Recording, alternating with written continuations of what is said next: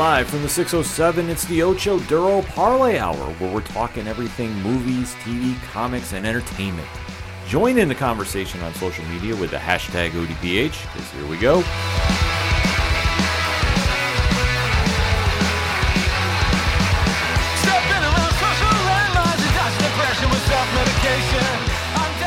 Welcome back for an all-new edition of the ODPH podcast, better known as the Ocho Duro Parlay Hour. What is going on, everybody? Thank you so much for joining us this week. My name is Ken M. Joining me in studio, as always, you know him. He is the co-host. His name is Padawan J. Hello, hello, hello. And folks, don't adjust your dials. We are coming to you a little earlier than our normally scheduled time this week because there's a few things going on here in our local 607. Our schedules are, in layman's terms, as simple terms, if you just want to tune out for a second, is we're batshit crazy busy. Yes. But fear not, because we still are going to deliver you another entertainment edition of the ODPH podcast. And this coincides with a very big event, albeit a little different than we've seen in years past, but still is one of the biggest events going on in the land of movies, TV, comics, and entertainment fandom. And that is San Diego Comic-Con, Comic-Con at Home. Mm-hmm. So we are going to give you our usual breakdown of the event from start to finish, let you know about the panels you need to check out and which ones you might be like on the fence about. Maybe we'll sway you, maybe we won't. Who knows? But if we were going to be in the physical event in San Diego, we'd definitely go check this out. But we have the privilege of checking it out online on their YouTube channel. So for more information about the event, it's comic-con.org. I'll say that I've got the address in the show notes to make it real simple for you so you don't have to remember the link. That's why Pat is the best, folks. Don't get it twisted. But while you're checking out there, also swing on over to odphpodcast.com, where you can join in the conversation on Facebook, Instagram, Twitter, Podchaser, Good Pods, TikTok. If you name it, we are probably there. Just type in the hashtag ODPH or type in ODPH Pod. We pop right up, and we definitely have a lot to go over with. So now for the 51st edition of San Diego Comic-Con, it's kind of happened a little bit different this year.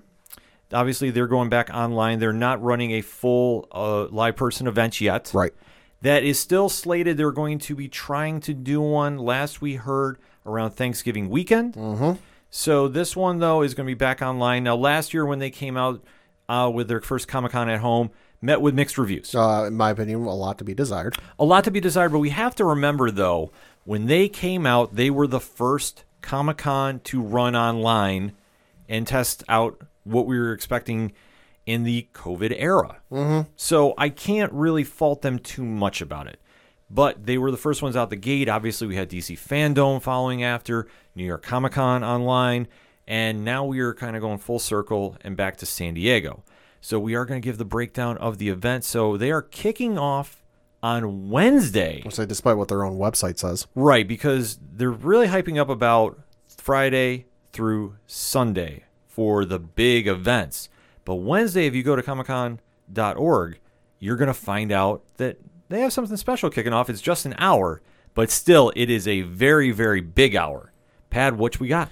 So the only panel taking place on Wednesday is titled Unmasking Snake Eyes, G.I. Joe Origins. And the description reads, an inside look at the highly anticipated upcoming film, Snake Eyes, G.I. Joe Origins, with special content and exclusive interviews from stars Henry Golding, Andrew Koji, Ursula Corbero, Samara Weaving, Haruka Abe, Iko Uwais, Peter Mensa, and Takahiro Hira, as well as the writer of the G.I. Joe comic book series, the legend himself, Larry Hama. Yes, if you're not familiar with Hama's work, he is synonymous with G.I. Joe from Marvel, wrote an amazing amount of G.I. Joe content, and for doing the super armed force of the 1980s that was on a mission to stop the terrorist group known as Cobra. There is a lot to deep dive into about this. And obviously, we just got a note. The end of the description reads, if you are super hyped up for this movie, fans in select markets who tune into the panel will have a chance to gain access to special advanced screening of Snake Eyes on Wednesday, July 21st at the Snake Eyes Comic-Con fans' first fan screenings. Be sure to tune in for more info. Yeah, that's a big move because if you're not familiar with G.I. Joe, and Pat is not actually. Nope. And it's not a slight. It's been kind of a roller coaster ride with the movies. because we know from the animated show from the 1980s is a classic. You can talk to anybody about it. Obviously, the action figures still live on to this day. They are so unique, and for being what they were at the time period, they are classic icons. So obviously, when we saw the first incarnation of the movie, the G.I. Joe Rise of Cobra, met with mixed results. Channing Tatum was leading that group, being Duke, and obviously Sienna Miller was tagged in that with the Baroness, and we had Ray Park playing the iconic Snake Eyes, which, if you're not familiar with G.I. Joe, the easiest way to describe Snake Eyes is he is like Wolverine to the X-Men. He is the standout character. He was always just such a badass on the cartoon, and now in the movies too, he's definitely living up to that. So it is very cool to see him now finally get his origin, because the last time we've seen him was G.I. Joe Retaliation, led by Dwayne "The Rock" Johnson as Roadblock. Okay. So it was kind of met with mixed results, because the movies, you have to take them for what they are. Sure. I'd say if you're a fan of the Fast and Furious franchise type vibe, Yeah. you'll really enjoy them. Well, so I did see the trailer for this movie, and I have to admit I giggled a little bit when the review card or whatever they call it came up. You know, with where they usually put the quote from somebody online and what they said, and it was from somebody from Screen Rant. They go, "The best G.I. Joe movie yet," and I'm like, that's kind of a low bar. It is a very, very low bar. I mean, the animated movie is fantastic. So that one, granted, it gets a little crazy because of Cobra La, and you have to understand the cartoon to understand that movie. Because there's always just moving parts going on with that, and obviously toy action figures, and Yeah. it went in a very, very odd direction, I will say. But it is what it is. And now we finally get to Snake Eyes, the origin movie. So before we get G.I. Joe Ever Vigilant, which is still, I guess, in production talk, I've only heard about this just in whispers. I can't even really report on this. But I do know about Snake Eyes, the trailer. We did watch it. Pad, what did you think of the trailer? It was all right. I mean, I'm not super into the franchise, so it's not like hyping me up over the moon, but it looked all right. I am very excited for this, being a longtime G.I. Joe fan. I mean, Henry Golding as Snake Eyes and Andrew Koji playing Storm Shadow. If you're familiar with the franchise, you definitely know that they are intertwined. It's like Sabretooth and Wolverine, to put it to anybody that's not familiar. But how they go about this is how Snake Eyes is growing up under the wing of Storm Shadow, and how he gets entangled with being involved with G.I. Joe and fighting Cobra. And definitely there's a lot of other Easter egg characters throughout the movie as well. So I don't want to spoil too much. What we've seen of the action, though, I have to admit, I am super excited about this. I think that this is a return to the big karate kung fu action Sure. films that we haven't really seen at the box office too often. I've mentioned this when we talk about Shang-Chi. We haven't had this kind of genre really explode on the big screen in a while. So to see it make a resurgence, I'm a super big fan of. Oh, yeah. So sign me up and take my money, because the action looks great. Plot, I'm going in with low expectations. Because, let's face it, when it's based off a cartoon and based off a toy line, you never know what you're going to get. I'm not expecting The Godfather by any means, but I am expecting it to be an entertaining ride and be a very big nostalgia piece for me. And going into this panel, I'm definitely excited to hear what they have to say. I know that they have the final trailer coming out, because the movie is coming out this week as we record to the box office. I'll be there opening night with our guys over at 3FN. So this is going to be something definitely to check out. And for Larry Hama to be there too, that's a big move. I've only gone to a few Comic Cons and paid attention to a few. Doesn't seem like he makes the circuit all that often. Yeah, I haven't heard too much about it, but if he does, please correct us. You know, it's up at OD Parlay Hour on Twitter. We'll definitely want to find out a little bit more about that. But like I say, to have him, and being such a legend in the comic industry, be there and give his perspective, because he's written so much of G.I. Joe's history. Right. And definitely gone away from the cartoon. So it's definitely its own story, in my opinion. It's going to be a very fascinating panel, and to definitely kick off the event. Because if you're going ahead of the regular shows, and obviously, like I said, they're really hyping up about Friday through Sunday on comic-con.org, excuse me. You really want to kick off the event in a big way, and for me, I feel this is a very big event to kick off with. But that's the only one running on Wednesday, so check your local listings on comic-con.org, because they are adjusting it to your time zone. So yeah, that's a nice thing. That's a very nice thing they're doing, so definitely applaud the team over at San Diego Comic-Con for that. So that'll be on 4 p.m. in the Eastern Standard Time Zone on their YouTube channel, so definitely drop that follow and check it out. Now we go to Thursday. Now, Thursday is kind of a little interesting because it doesn't really have anything that's super pop culture, in my opinion. Right. But it's more of like an educational forum Sure. that they have throughout the days. Like kicking off on the schedule I was looking at was teaching and learning with comics. Now, this one definitely looks like an interesting one, Pat. Yeah, so it has Peter Carlson from Green Dot Public Schools, Susan Kirtley from Portland State University, and Antero Garcia from Stanford University talk with comic creators Kelly Sue DeConnick from Bitch Planet and Matt Fraction from November in order to connect the dots between comic books and civic action. Connections include ice cream, change theory, fungible memory curriculum, the Dickinson cash drawer, transformational experiences in school, and what they've got going on over there with Good Trouble Comics. Sign me up with Fraction and DeConnick in the panel.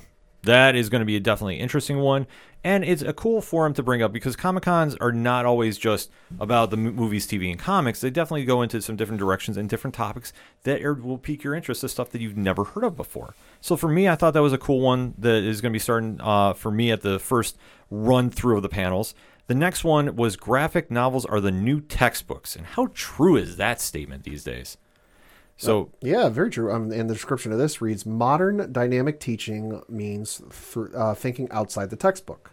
Michael Gianfresco, LitX founder and teacher, Shavetta Miller, author of Hacking Graphic Novels, 8 Ways to Teach Higher Level Thinking with Comics and Visual Storytelling, Deborah Benjamin, educator, Ronald Whitaker, English curriculum director, and Dr. Jay Hosler, writer, artist, The Way of the Hive, discuss teaching techniques, to engage students using the comics medium in a way that will demonstrate practical, positive educational results. yeah, so that definitely sounds like something interesting to go along with. And like I said, this is kind of the vibe for Thursday about it. The other one that really caught my mind was the one closing out the show, and that's slaying real monsters and building communities through role-playing games. Yeah, so the description of this reads, TTRPGs have the power to build communities, explore mental health in a safe space, and raise funds for important charity causes.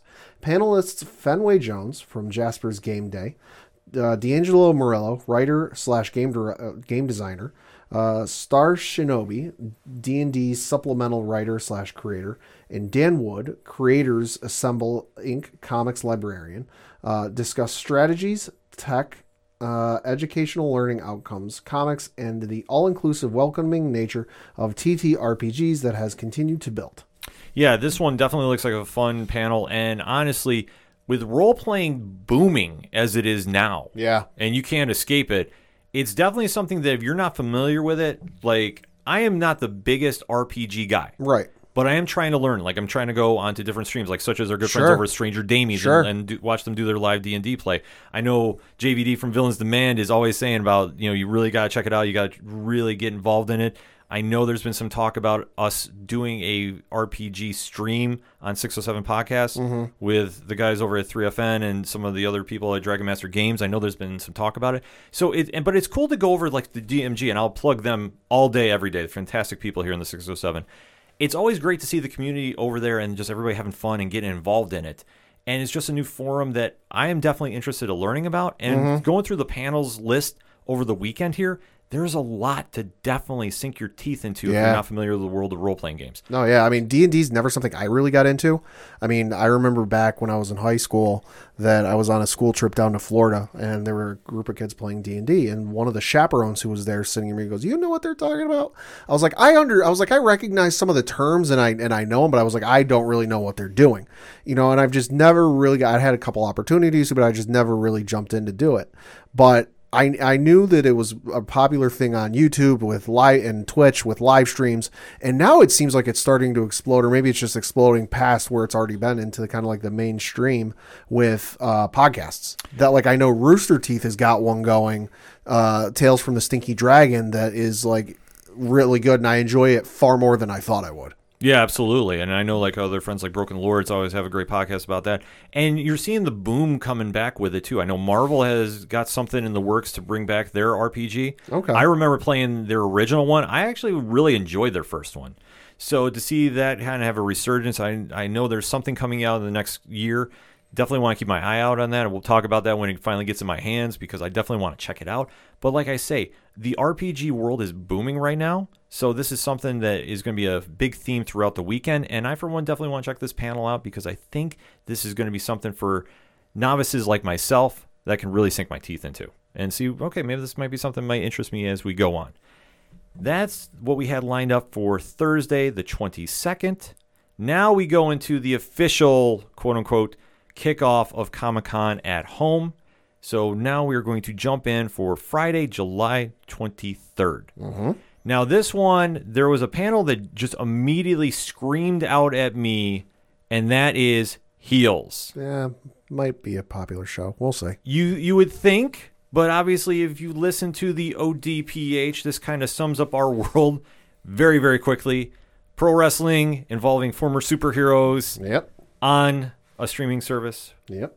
Let's go. So yeah, the description of this reads, Heels is a story about the men and women who chase their dreams in the world of small-town pro wrestling. Set in a close-knit Georgia community, it follows a family-owned wrestling promotion as two brothers and rivals war over their late father's legacy. In the ring, somebody must play the good guy and somebody must play their nemesis, the heel. But in the real world, those characters can be hard to live up to or hard to leave behind. Panelists include creator/executive producer Michael Waldron, who from Loki, the upcoming Doctor Strange in the Multiverse of Madness. Showrunner/executive producer Mike O'Malley, who worked on Shameless and Survivor's Remorse. And series stars Stephen Amell, you might have heard of him. Yeah, just once or twice. Alexander Ludwig, who you might know from The Hunger Games and Vikings. Yes. Along with Allison Loof, Mary McCormick, Kelly Berglund, Alan Maldonado, James Harrison, and Chris Bauer, who round up the cast. Now, this will be on Stars. The trailer just dropped a few hours ago. Okay. So I definitely want to check this out. Had this one been in the works for a while, just partly because of pandemic, but it's been in the works a while? Yeah, this has been in the works for a while. This has been a pet project from Stephen Amell. This is the first one we knew that he was going to post Arrow. Right. So there is a lot of hype behind this, and if you don't know, Stephen Amell has done some professional wrestling. Right, yeah, he has. In the WWE, and I want to say in Ring of Honor I believe so. For a quick moment, because he does have the connection with Cody Rhodes, and he definitely has appeared with the Bullet Club to wrestle. Isn't this the one where CM Punk worked on behind the scenes Yes. and the pro wrestling world lost their collective shit? Uh-huh. This is definitely going to have a heavy pro wrestling influence. So if you are a pro wrestling fan, and raising my hand, you'll definitely want to check this panel out. And like I say, there's a lot to be desired about this because you're going to get a lot of the behind-the-scenes vibe from it, and especially small-town pro wrestling is a very big deal. Oh, yeah. To go to an indie show, I will always scream to the top of my lungs, you need to go to an indie show once in your life to really experience pro wrestling because you'll see the stars of tomorrow today, and then when you watch them on one of the big promotions, you're like, I remember seeing them way back when. I'll say hi here locally in the 607. We were fortunate enough to watch one Joe Gacy here in Excite Wrestling for a while, now in the NXT Breakout Tournament. Yeah. I mean, if you really want to get to more of a crazy thing, we've had come through Excite Wrestling Adam Cole, Bebe, Isaiah Swerve Scott, who was Shane Strickland at the time. Yep. We have seen Kevin Steen and AJ Styles wrestle way before they got to the WWE, and when they were killing it on the indies too. We have also had the Gargano. Gargano Came through. Didn't Ciampa come through too? Yes, Ciampa, in my opinion, had the greatest main event with Joe Gacy in Excite Wrestling's history. So between Excite Wrestling and 2CW, they've all come through the Binghamton area. Matt Hardy came down with 2CW, where local wrestler Shankar broke Matt Hardy. Yes. Matt Hardy was not broken at that point. Shankar beat him, and then Matt Hardy became broken. Tell me I'm wrong. I know. It's just one of those weird things when you throw it together. You're like, man. I told it to Sean one time, and he goes, you know what? You put it that way, you're not wrong. Yes. So, yeah, we'll take credit for it. So you can let us know. Either way, this is going to capture the indie vibe. So I definitely want to see it. I mean, obviously there'll be some stuff played up for the TV because it's TV. Yeah, it's like with anything sports. The one I can always think of is the Blindside movie, where the story of Michael Orr and how in the movie he didn't know a thing about football. He didn't know how to play football, but in interviews he's like, nah, that wasn't entirely true. I knew how to play football. Yeah. So like I say, that is going to be one of the premiere panels on Friday to kick off the day because there's a lot that's going to be going on for the East Coast. It's the 1 o'clock hour. Yeah. So like I say, you really need to go to comic-con.org and make sure to check where your local time zone is for everything kicking off. Yeah. Another one at 1 o'clock, because I know Pat is a Dragon Ball fanatic. Hell yeah. So there's a Dragon Ball special panel. Yeah, so this is taking place at 1 o'clock, and the description reads, since 1984, the Dragon Ball series has always brought exciting adventures to fans around the globe. We welcome special guests Masako Nozawa, voice of Son Goku, Akio Ayoku, executive producer of the Dragon Ball series and editor for Akira Toriyama, and Nirohiro Hayashida, producer of TV animation and movies for the Dragon Ball series, including Dragon Ball Super Broly. That's the last movie they did. As they discuss the behind the scenes of the next Dragon Ball movie, there will be tons of exciting news, and don't miss a special musical performance by Hironobu Kageyama. So yeah, this is in regards to the upcoming movie that we don't know when it's coming out. We don't know what it's about. We just know series creator Akira Toriyama said that, hey, I'm doing another movie, and this is going to be possibly the first details we find out about it, because in terms of the timeline, the canon timeline, Dragon Ball Super Broly, the last film, was the most recent thing to take place in said timeline, because the Dragon Ball Super anime ended, stopped, whatever it is, and then the movie took place, so we don't really know what's coming next. So depending on when this next movie takes place, it could be very interesting. Yeah, definitely something to check out if you're a Dragon Ball fan. I know that's right up your alley. So that one is going to be something I know a lot of eyes are going to be on. Like 1 o'clock is a very stacked lineup too. Yeah. Because also at 1 is the Paramount Plus panel. Yeah. So this one, Pat, is titled? It's Paramount Plus Peak Animation with Star Trek Universe, The Harper House, and Stephen Colbert presents Tuning Out the News. How crazy is that title? This is a long-ass title. So the description reads, Paramount Plus is bringing cast and producers from its highly anticipated upcoming animated original series to Comic-Con at home. Programming includes exclusive conversations with the casts and producers of upcoming kids series Star Trek Prodigy, plus adult animated comedies Star Trek Lower Decks, as the scrappy underdogs of the USS Cerritos return in an exciting second season. New series The Harper House, plus a special segment of Stephen Colbert presents Tuning Out the News. Yes, spelled Tooning. Yep. Yeah, this one is going to be absolutely wild. Jerry O'Connell is going to be there breaking it down. Plus, you're going to get some of the voices from the shows and Star Trek Prodigy. So Kate Mulgrew is going to be there leading her cast. And you're going to see just a lot of people involved in this. I mean, there is just so many here. I'm going to say we'll be here all day. It's a long description. It's a very long description. But if you are a subscriber to Paramount Plus, and I just have to say, I just signed up, actually. Oh, okay. So I'm definitely going to be checking out a lot of the content going on there. I want to find out more about the Star Trek properties, because once we heard, I remember about Star Trek Prodigy, everybody's like, whoa, like what's going on? And now with Lower Decks, which I've caught, some of it. I can't say I've seen a lot. This is one of the things I'm going to try checking out on Paramount Plus. Sure. I'm definitely intrigued to see about it. Like I say, I'm never the biggest Star Trek guy. Sure. I am Team Star Wars, Sure. Team Star Trek, but I don't hate on it. It was never really my cup of tea. However, though, I want to start getting more into it. I mean, obviously, Star Trek Discovery has definitely won me over, like, the times I've caught the episodes. So I definitely want to deep dive into it more. And obviously, you got Stephen Colbert in the house doing anything. It's going to be a Stephen Colbert on a live mic. Yo, boy. Exactly. And he knows his stuff, too. Like, this it's not like he's just somebody that's going to come in and read a cue card, folks. He knows his Trek. So I'm expecting a lot of craziness going out of this. I mean, if he's going to be doing some Star Trek, which I assume, this is going to be just a wild panel. And definitely, if you are a fan of that genre, definitely get into it. And let's go from there, shall we?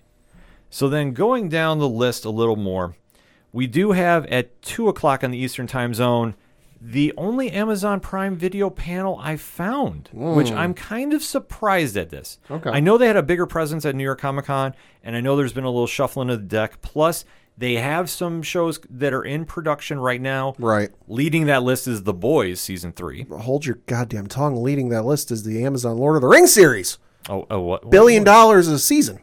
I mean, all right, one or two are going to watch that. Not the biggest thing in the world. But let's talk about this panel, 2 p.m. on the Eastern Standard Time Zone. Yeah, so the description reads, Amazon Prime Video and IMDb TV have joined forces for a multi-title panel that promises something extraordinary for every Comic-Con at home attendee.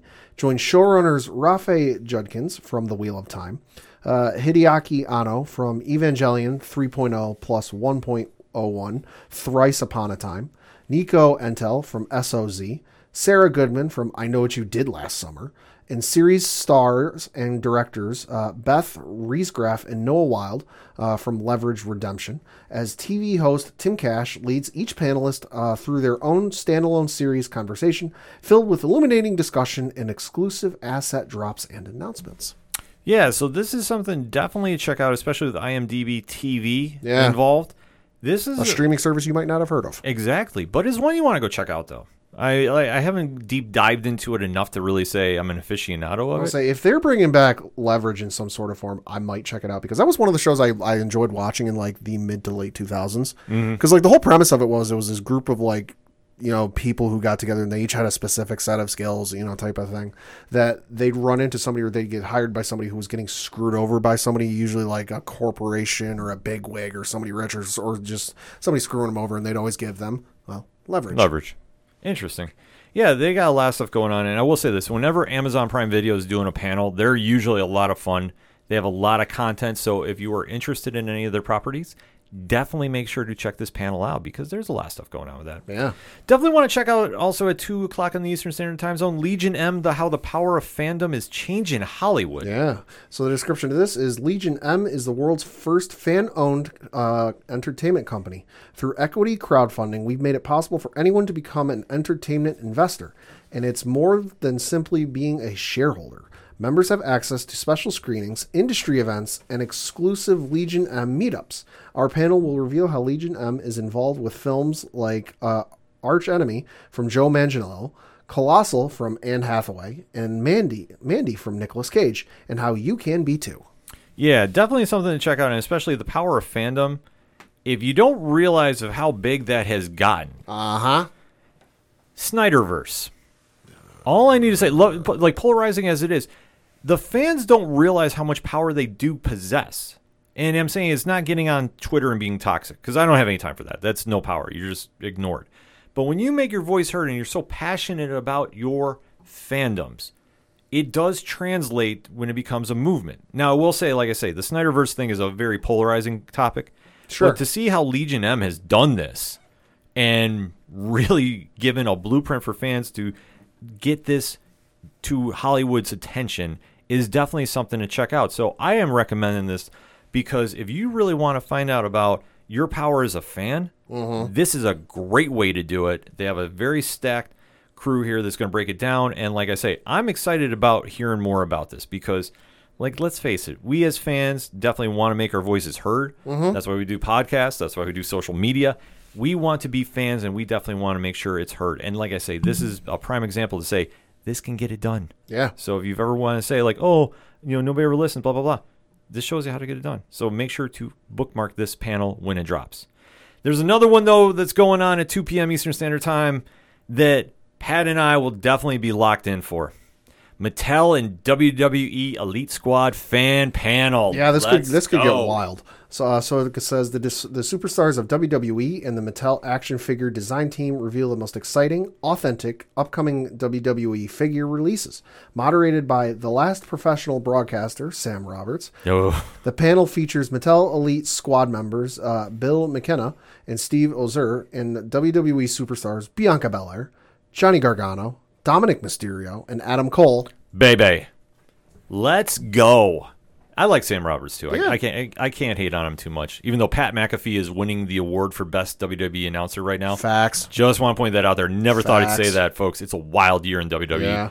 But this one is always a very cool panel to check out. If you're into toy figures, WWE has definitely stepped their game up.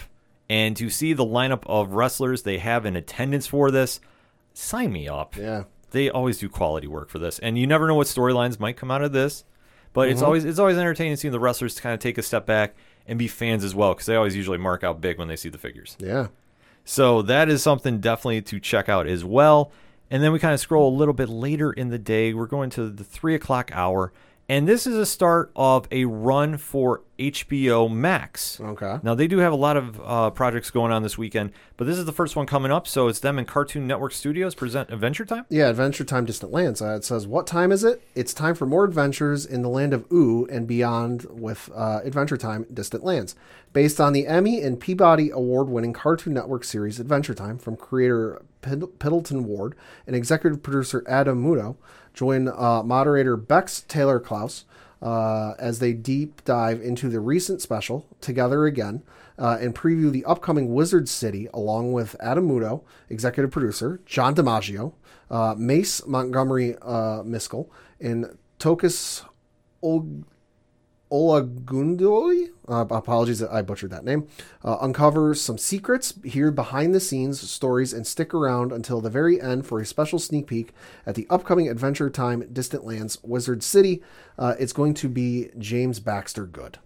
Definitely interested about this one. Like I say, HBO Max has a lot of shows coming out. Obviously, now going into their first full year of HBO Max. So they want to definitely really stack their deck, and going to Comic-Con is definitely a place to do it. So let's see what they got. And obviously Cartoon Network, you know what they bring to the table each time. So definitely something to check out there. Next up, though, 3 p.m., this one I have definitely got a lot of interest to check out. And I can't get kicked out of it. I know. That's the beauty of this one especially. Pat is going to be able to watch, but he will probably be tweeting his fingers right off on this one. And that is, Pat, what? Marvel Comics X-Men. So it reads, welcome to life under the reign of X, or 10, because weird naming. Reasons. From the start of the Hellfire Gala right through its show-stopping conclusion, Marvel's magnificent mutant mavens have led the new nation of Krakoa through some of the biggest changes the X-Men have ever seen. Ryan Penagos, a.k.a. Agent M, leads a panel including Vita Ayala from Children of the Atom and New Mutants, Gary Dugan, who works on Marauders and X-Men, Benjamin Percy, who works on Wolverine and X-Force and has the deepest voice of a man you'll ever hear. Facts. Leah Williams, who works on X-Men The Trial of Magneto, and senior editor Jordan D. White join these extraordinary experts for a sneak peek at what's coming next. With Inferno heating up, the Master of Magnetism under investigation for the shocking death of Scarlet Witch, and an all-new team of X-Men out in the world, there's never been a more exciting time to start reading. This is going to be a must-watch panel. Always when you get the X-Men teams together and breaking down the future of the Jonathan Hickman-led universe, you're definitely going to get a lot of information, a lot of questions getting asked, and a lot of questions being answered.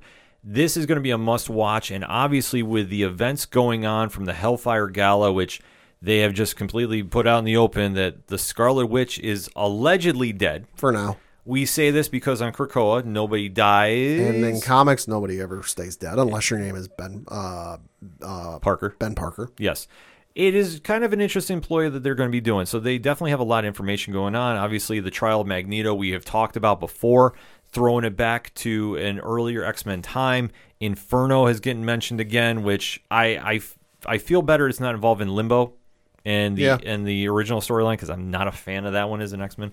But to see about what they're going to have to talk there, and obviously how everybody has came out through the Ten of Swords, it's just such a good, interesting read. I know that a lot of fans are kind of split about this, because how Jonathan Hickman has reignited the X universe definitely will have a discussion or reaction from fans, good or bad. There's really no indifferent about it. But I will say this, as a fan of comics, I like what I've seen so far. I like that they've taken a property that really, I don't want to say ran its course, but blew up to the point where there was like 20 books out a month. Yeah. And it just became what is making this team stand out. And obviously they had their big run. They've gone through a renaissance and obviously disappeared a little bit too when the Inhumans was getting forced down everybody's throats. Sorry, that's my opinion.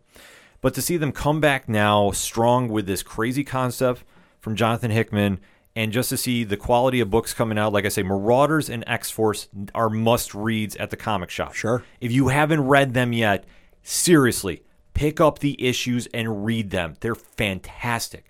I give a highest possible recommendation to them. That's how much I love the books.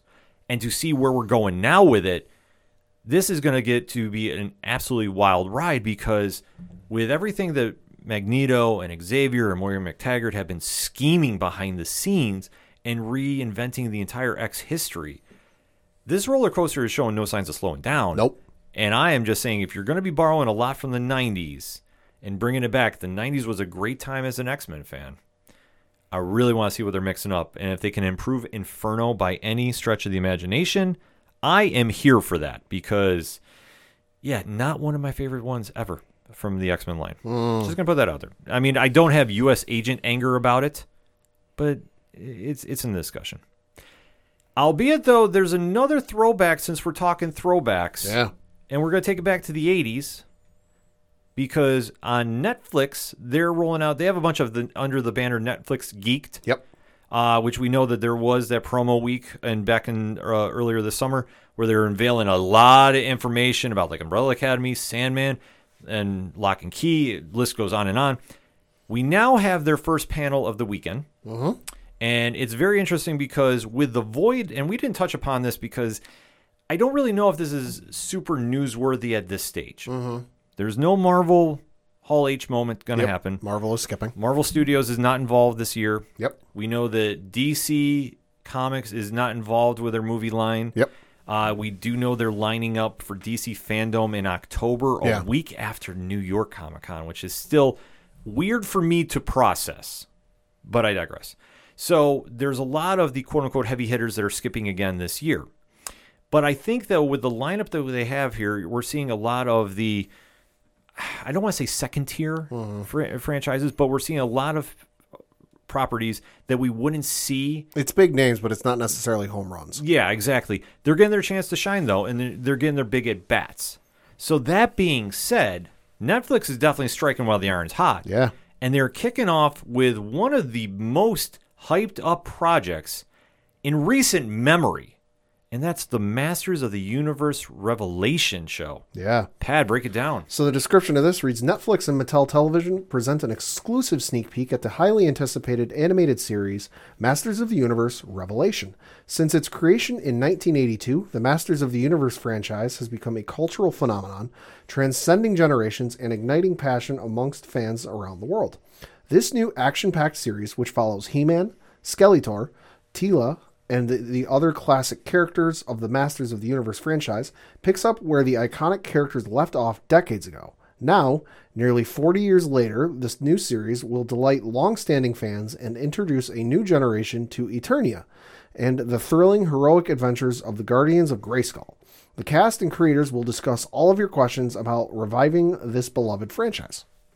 You know what I thought is very interesting about this? Mm-hmm. Do you notice one name that's missing?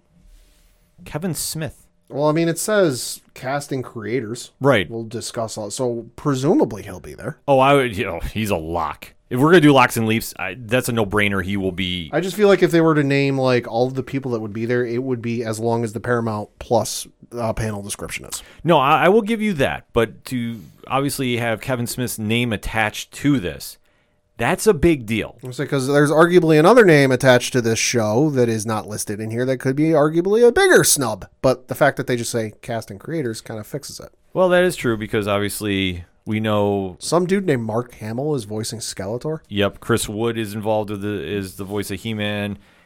Sarah Michelle Gellar is involved with the project too. Hey. Like they have a pretty stacked voice crew for this. So this is something to be involved. And like we say, the fact that we don't see Mr. Mark Hamill tagged to this. Very interesting. Yeah. Kind of surprised at that. But I think it is, though, as it says casting creators. So. Yeah, so, I mean, but they want to surprise a lot of people, and this is a way to do it. And this is going to be a fun panel. Like I say, if you have grown up in the 80s, you know about Masters of the Universe, you know about He-Man, always a classic figure in comics, and or not comics, but action figures. Obviously, you do know a lot about that universe if you grew up in that time period. So, for me, it's a nostalgia act as we've ever seen. And like I say, to see He-Man yell, I have the power again, as we saw in the trailer, because they did release one out, because it is coming out this week on Netflix. So you definitely want to check it out. And it's a direct continuation from the original run, which is wild to me. I mean, if there's anybody who's going to do that, though, Kevin Smith. Oh, exactly. Like I say, the fact he's tagged to this is just enough to get hyped up about and amped. And I'm telling you what, the project is in safe hands with him. He is definitely somebody that is going to pay homage to it. Like, I can't stress that enough. Like, that is just something with Kevin being involved. If there was any questions about like how it was going to go, put him at ease. He's definitely going to deliver on this. Also at 3 p.m. to kind of round it out too, the incredible impact of Dungeons and Dragons on culture and entertainment. Like we touched upon, the RPG movement is happening for this. Yeah. So the description of this reads, actress and game master Deborah Ann Woll from Daredevil, True Blood, Relics, and Rarities. Yes. Writer Andrew Cosby, who worked on Hellboy and Eureka. And Luca Giex, adventure game author and son of D&D co-creator Gary Gygax, as they take you on a tour of how groundbreaking RPG Dungeons & Dragons has had an outsized impact on culture and entertainment. Yes. So once again, we can't stress it enough. The RPG movement is definitely taking over. Dungeons & Dragons is now a very big deal in pop culture. Like, I think if anybody was questioning it and still thinking it was... on the fringe. No, I mean, it is big time pop culture. We do know that there is a Hollywood blockbuster movie in production. Yep. So that all being said, I mean, this is the time to really get on board now because trust us, it's only going to get bigger and better. And this is a great panel to check out. Deborah Ann Woll. We know her as Karen Page from Daredevil. Yep. She's awesome. And to see everybody involved with this is how to get on the ground floor. And you can really understand how this is impacting pop culture. And definitely when it starts rolling, especially with movies coming out and projects, look out. Mm-hmm. This is the time to definitely get involved. That being said, 4 p.m. Eastern Standard Time, Batman Fear State. I knew you had this one circled. Oh, you know this is me. Yep. Description of this reads, Gotham Group editor Ben Abernathy brings together a rogues gallery of writers and artists to talk about what's upcoming for everyone's favorite Caped Crusader in Batman Fear State. Joining Ben are John Ridley from The Other History of the DC Universe, Mariko Tamaki from Dark Detective, James Tynion IV from Batman, Stephanie Phillips from Batman Urban Legends and Harley Quinn, and Tom Taylor from Batman the Detective and Nightwing. Sign me up. Like, honestly, just everybody there talking about everything Batman. Like, I'm sorry, I don't even need to sell it anymore. Tynion's runs right now. Mm-hmm. Like, he has really carved his own portion of the Bat Mount Rushmore. And it's only getting bigger with the work he's doing. I can't stress that enough. And then Tom Taylor. What can you say about him right now? Just killing it. He might arguably be the best writer in comics. Bar none. Maybe. I'm telling you, there's a lot of competition. And this is such a great time to be a comic fan. To see him involved with this, along with the other creators coming for this panel, this is a must watch if you are any kind of Batman fan, period. I cannot stress this enough. You definitely need to check it out. But also at that time, I know Pad's interest is going to be taking a little split here because Crunchyroll is having a panel. Yeah, so the description of this is short and sweet. Hear about all the latest and greatest anime and manga coming out of Crunchyroll straight from the source. Yes. This is something Pat is going to be locked and loaded for. I mean, do you want to talk about just a little brief history of Crunchyroll? Like, how great is it? What do they do? Kind of a quick once-over? Crunchyroll is pretty much your go-to source for a lot of anime. They've got a boatload on there, and whatever isn't on there is on Funimation. And, well, with that deal done a couple months or about a year or so ago, we'll see what happens with that. But they're a great source for anime. I know I used them a lot when Dragon Ball Super was coming out, just because it would air over in Japan, and then within an hour of it finishing airing in Japan, I could go onto Crunchyroll and watch the new episode. Mm-hmm. That, like, they were doing the I forget what the arc name is, but it was the last arc they did in Dragon Ball Super, was the tournament with the various universes. That there was like the episode the week prior came out off Crunchyroll, and I watched it and I'm like, holy shit, cliffhanger ending. I got to see what happens next week. Well, the next episode happened to coincide with when I was going back home from New York Comic Con. So I watched the next episode on the bus ride back home and blew a lot of data just to do it, just because I was like, I need to, because it was like an hour-long episode rather than your usual about 20 half-hour long episode. Mm-hmm. So I had to watch it, so it's a really good source for anime. You can read a bunch of manga on there. It's a fun community on there, and they sell some good merch on there too. Yeah, it's definitely something to check out. I knew the minute that happened, I was like, well, I know what I'm watching, but I know what Pat's going to be checking out first. Let us swing to the 5 o'clock hour, because this one is definitely got something on Pat's radar, and it is big, and it is Star Wars The High Republic. Yeah. So the description of this reads, Star Wars The High Republic authors Claudia Gray, Charles Soule, Kevin Scott, Justina Ireland, Danielle Jose Older discuss the latest books and comics in this exciting new era, including The Rising Storm, which I'm still in the process of listening to, Race to Crash Point Tower, and Out of the Shadows. Plus, get a sneak peek at new reveals in upcoming titles, moderated by Star Wars The High Republic show host Christina Ariel. So High Republic is their new kind of like cross-brand, cross-medium venture, where they're doing audiobooks, books, comics, audio dramas set 300 years before the events of Star Wars The Phantom Menace. So really out of touch, not really, can't be influenced by anything that happened right up to the prequels. Yoda's there, but hey, really not much you can do with that. Crazy in terms of like, oh, you got to make sure he gets to this point or that point. It's 300 years before Phantom Menace. You got plenty of time. The books thus far have been amazing. Mm-hmm. I've listened to them on audiobook form because, like I said before, I'm a busy individual. I have to listen to audiobooks at this point. The books have been great. Like I said, I'm currently going through The Rising Storm by Kevin Scott right now, which is fantastic. And the comics have been good as well. So I can't wait to see what they reveal about this. Yeah, definitely an interesting panel. And like I say, anything High Republic, Pat is the aficionado for. So that's why I go to him about this. And obviously, Star Wars, anything at Comic-Con is definitely worth checking out. I mean, we've been to some in New York, and it's always been a great time. So to see everything that is going to be a Star Wars thing, we're locked and loaded for that. Oh, yeah. Also at 5 p.m., there's something just briefly to read and mention, because definitely when we're talking about what's new in independent comics, if you listen to our great friends over at Cheers to Comics, and of course our guy Ryan, a.k.a. New Guy, always doing something, breaking down everything that's going on in indie comics. So this one definitely had a lot of stuff going on, and definitely just kind of a little behind the scenes. So just kind of want to touch upon it briefly. So the description of this reads, Christina Harrington, managing editor at Aftershocks Comics, James Hike, president at Scout Comics, Joshua Starnes, publisher from Red 5 Comics, and Travis McIntyre, CEO at Source Point Press, discuss how independent comic publishers have been affected by the pandemic-related changes to the comic industry and showcase their fantastic new books coming out this year. Yeah, so this is definitely a cool behind the scenes, and obviously indie comics are always something worth checking out as well, too. I know we always talk a little bit more about Marvel and DC, but there is some great independent comic lines out right now. I always am hearing about the greatness of Scout Comics. I mean, like I say, if you listen to Brian at Cheers to Comics, and you should if you listen to the ODPH, like I say, that's podcast family right there. Brian is always talking about how great Scout Comics are. Definitely cool behind the scenes for them. Aftershock as well. And like I said, I'm interested to learn about everything that's been going on, because obviously hearing from their point of view about running during the COVID era is going to be something definitely interesting to check out. And also kind of touching upon the indie comic vibe. One of the most iconic indie comic companies, in my opinion, is Dark Horse Comics. Yeah.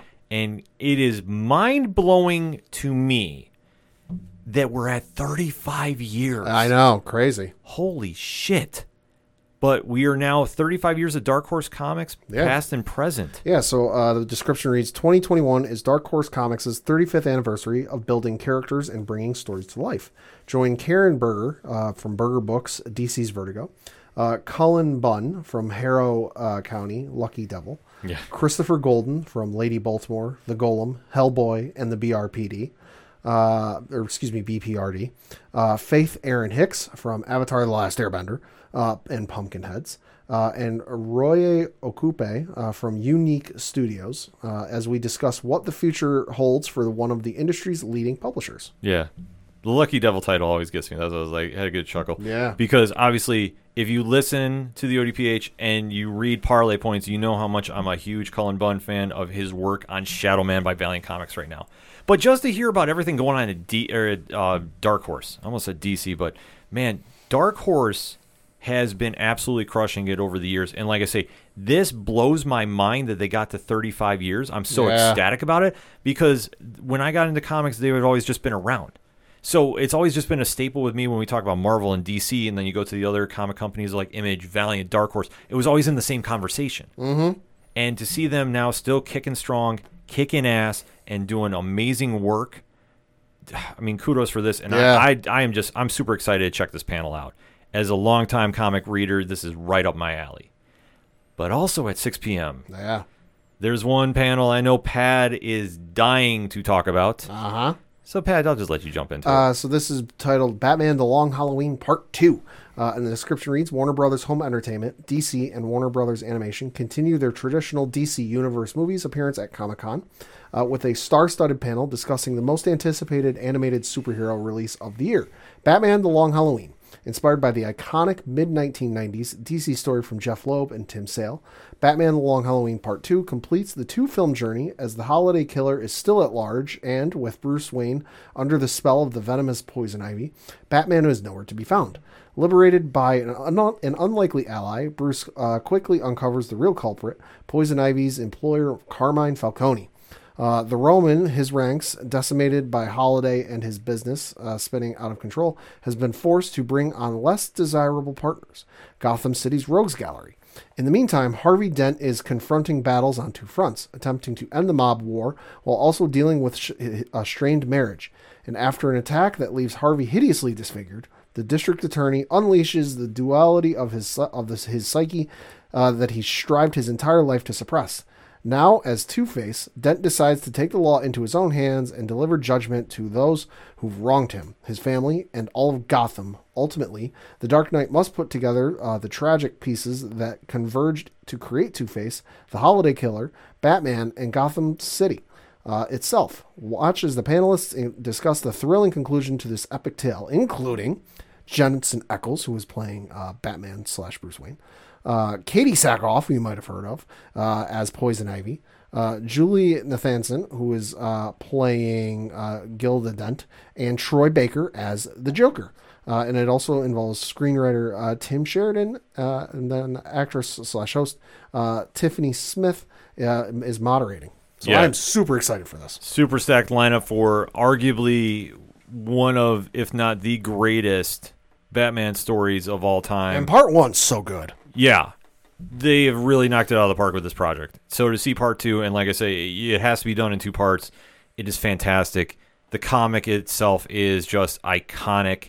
There's going to be so much of that influencing on the new Matt Reeves film coming out next year. If you're not on board with The Long Halloween, get on board ASAP. It is much needed. And like I say, I can't stress that enough. At 6 p.m. as well on the East Coast, too, Kevin Eastman's doing a little panel, so we definitely want to talk about that. Just made an interview with our guy Brian, too, speaking of Cheers to Comics. Yeah, so the description reads, Kevin Eastman will talk The Last Ronin, Drawing Blood, and other Cassie projects. Guest panelists will include artist Ben Bishop and writer David Avalon. Yeah, so this one is definitely going to be something. Obviously, Kevin Eastman has been crushing it. I mean, The Last Ronin, if you're a TMNT fan, you need to have read, and definitely we can discuss that anytime you want at OD Parlay Hour. So this one is definitely going to be a fun one to check out. I'm super excited for it. Like I said, and especially I'm giving another plug. Like our guy Brian has been killing it lately with the interviews too. So he just did the one with Kevin Eastman. So definitely you want to check that out as well. Jumping into the 7 o'clock hour, because it's so crazy. Like we just kind of touched upon the tip of the iceberg. They're going to be running until about 9 o'clock too on the panels on this one. So definitely a lot going on. Have you been checking out anything about Fear Street on Netflix, Pat? Nope. So I know a lot of our podcast friends are definitely talking about this. So definitely we got to mention about Netflix Geek Fear Street trilogy. Yeah, so the panel description on this reads, all roads lead to Fear Street. In this exclusive first panel, together since the release of the films, join Fear Street director Lee Janik, Cast members Kiana Madeira, Olivia Scott Welch, Benjamin Flores Jr., and Fear Street author R.L. Stein, and celebrate the epic trilogy by hearing all the behind-the-scenes details on how they made the films and what it's really like for R.L. Stein to see his vision turned into a blood-splattering epic. Like I say, I definitely want to check this out. I do not know too much about it, but I know we have a lot of our fellow podcast fam talking about this. I don't do horror, so this is a hard pass for me. Yeah, this is going to be something I know the guys over at Horror Zone 607 are going to be jumping into. I know that there's a lot of horror projects going on this weekend. So definitely, if you're a horror fan, you're going to find something to check out at San Diego Comic-Con at home, and this is going to be something right up the alley. I know that Rick and Morty is also a big property at this event, so you know fans are definitely going to want to talk about that as well. Oh, yeah. So, description of this is relive the best of Season 5 with Dan Harmon, co-creator and executive producer, Scott Martyr, showrunner and executive producer, Chris Parnell, the voice of Jerry, Sarah Chalk, the voice of Beth, Spencer Grammer, the voice of Summer, Brandon Johnson, moderator, and special guests get answers to all of your Rick and Morty questions, like who is Mr. Nimbus? Does Beth floss? And what are decoys? Watch all new episodes of Rick and Morty Sundays at 11 p.m. Eastern/Pacific time, only on Adult Swim. You know, Rick and Morty have taken over pop culture in their own right, too. Uh-huh. So you know there is going to be a lot of eyes on this one, and rightfully so. I mean, they have definitely been doing a lot of great work with this show. Just take a pause on it, Dan Harmon, long enough to do the Community movie. That's all I'm asking. That's all we're asking about, too. So hopefully somebody asks him about that, too, as well there. Yeah. I know, finger crossed. We're crossing over, but hey, it happens. 7 o'clock, though, Eastern Standard Time. Mm-hmm. One man is going to have his own panel. With an open mic. Yep. So you know this. He's going to say something. Todd McFarlane is in the house. Uh-huh. Break it down for us, Pat. So the panel is titled Todd McFarlane Takes Over the Universe. The description reads, Todd McFarlane, Image Comics founder, creator of Spawn, and McFarlane Toys CEO, joins his special guests for an insider look at 2021, the year of Spawn. In June 2021, McFarlane's Spawn's Universe #1 shattered a record for Image Comics' top best-selling first-issue comic of the 21st century. McFarlane will be telling stories, sharing exclusive details on his latest entertainment projects, toy lines, and his newest comic title and spin-offs that are on track to set comic book record-breaking sales. You know, it is absolutely wild that Spawn is still rocking and rolling. I mean, he's had that, like, cult following with comic fans, that a la Punisher with comic fans. Like, you always see at least one person a week wearing just that plain black and white Punisher t-shirt. Same for Spawn. Yeah, it's just something that we always have to remember when, I mean, obviously to go through the history of Todd McFarlane would be a whole other topic and a whole other great podcast to do at some point. But to see what his legacy has been left, I mean, obviously doing work with Batman, and as Spider-Man is one of the most legendary Spider-Man runs of all time. And when he left to go form Image Comics with the rest of the creators, and Spawn hit the racks, I remember being at my local comic shop picking it up, and nobody really knew what to expect from this book, and holy shit, it was something to check out. And to see now that we had a major motion picture come out, obviously in the late 90s, early 2K range, date escapes me at the moment. Right. And to see how that has transcended and still been rocking and rolling while still keeping that indie vibe to the book too. It's truly astonishing. And then obviously Todd McFarlane definitely is going to have a lot to say. Hoping to hear more about the new movie coming out, because I know that that's in the works. We also hear a lot about Sam and Twitch getting their own TV show. Obviously, the toy line is going to be something. So there is a lot of stuff to be excited about if you are a Spawn fan or Todd McFarlane fan. And trust us, he has a lot to say at these shows, and they're always worth checking out. Like, I'm a big fan of him. And the documentary, Like Hell I Won't, that ran on Sci-Fi, was fantastic. Like, I cannot stress enough. If you really want to get into the mind of one of the best creators of comics, period, this is a definite must-watch. There's so much going on Friday. Like I say, 9 p.m. Eastern Standard Time. There was one that really caught my eye, and Not So Strange Bedfellows, Pad. Because when you start talking about pro wrestling and comics, this is something we talk about on the ODPH all the time. Yeah. This is right up our alley. The description of this reads, some have called the spectacle of pro wrestling, quote, a comic book come to life. That is not far from the truth.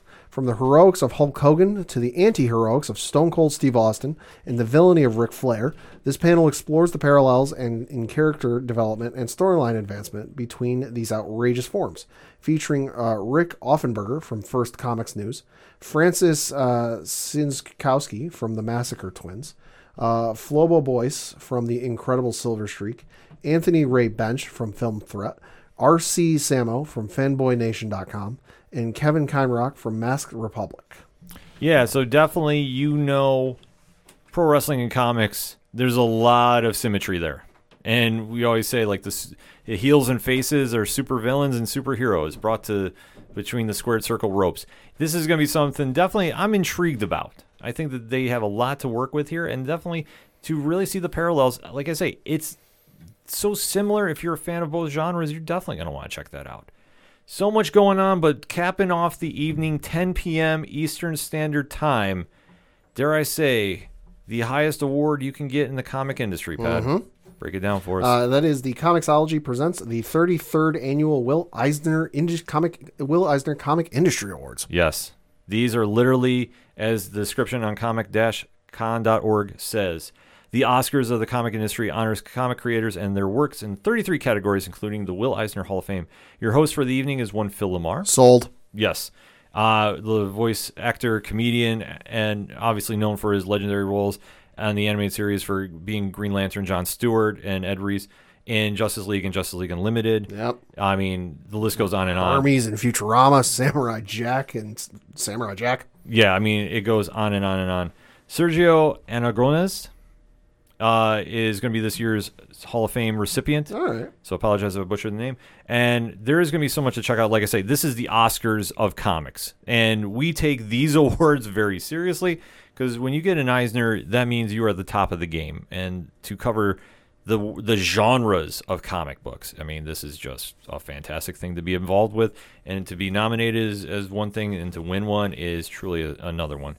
So, Pat, I mean, we gave 3 days worth so far. Mm-hmm. Anything really jumping out at you like, okay, this is my go-to if I gotta watch one panel? Dragon Ball Super. I'm super excited for that next movie.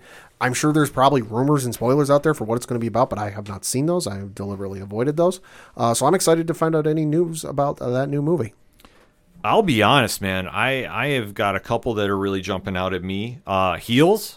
I'm definitely excited to see what Stephen Amell has lined up for his new post-Arrow project. Obviously, pro wrestling involved. It's a must. I also really want to check out the X-Men panel because I'm a big fan of the books. I mean, same thing with Batman Fear State. That's something that I have definitely lined up as well. And, like, honestly, you can take your pick from the 35 years of Dark Horse Comics, Todd McFarlane talking. There's just so much to choose from. Like, I can't even... Long Halloween Part 2. There is a lot to really enjoy about Friday. Like, and going on the early panel look, this is the one that's really jumping out at me. So definitely we are going to get a quick breakout before we dive into Saturday and Sunday at New York Comic Con. But we gave you everything going on starting Wednesday, July 21st. And that kicks off with Snake Eyes. I mean, that panel is going to be exciting as well, too. We gave everything going on Thursday and Friday, July 23rd. So seriously, there is so much going on. If we missed a panel that you want to talk about, let's talk about it. You can hit us up on social media. You can find all our accounts at odphpodcast.com, and we'll definitely interact with you. What is your panel that is your must-watch from San Diego Comic-Con at home? Wednesday, Thursday, Friday, let us know. We're going to take a quick break. More information, obviously, check out comic-con.org. We'll be right back on the ODPH podcast. Good morning. Brian Wayne here to tell you about my new podcast, The Real Brains. The Real Brains podcast is a show coming out daily, dedicated to the everyday struggle of just the average human being. From troubles with rage to anecdotes about very strange human interactions, this podcast really is just somebody that's all too familiar with the struggle. I'm here to let you know that you are not alone, so come laugh at our pain together every single weekday, every place you can catch a podcast. Check out The Real Brains with Brian Wayne. Remember, stay sane.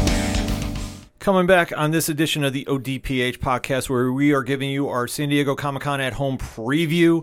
The 51st edition is going to be online, and for all the information you need, swing on over to comic-con.org. We talked last segment about Wednesday, Thursday, Friday, but there's still 2 more days left. So let us kick off Saturday, July 24th, 1 p.m. Eastern Standard Time, with one panel that I know is close to Pat's heart. Yeah. HBO Max and Warner Brothers Animation presents Looney Tune cartoons. Yeah, so the description of this reads, there's more, folks. Looney Tunes Cartoons continues to captivate a new generation of fans with over 400 minutes of loony mayhem, and there's much more to come. Moderated by voice cast member Eric Bauza, who voices Bugs Bunny, Daffy Duck, Tweety, and Marvin the Martian.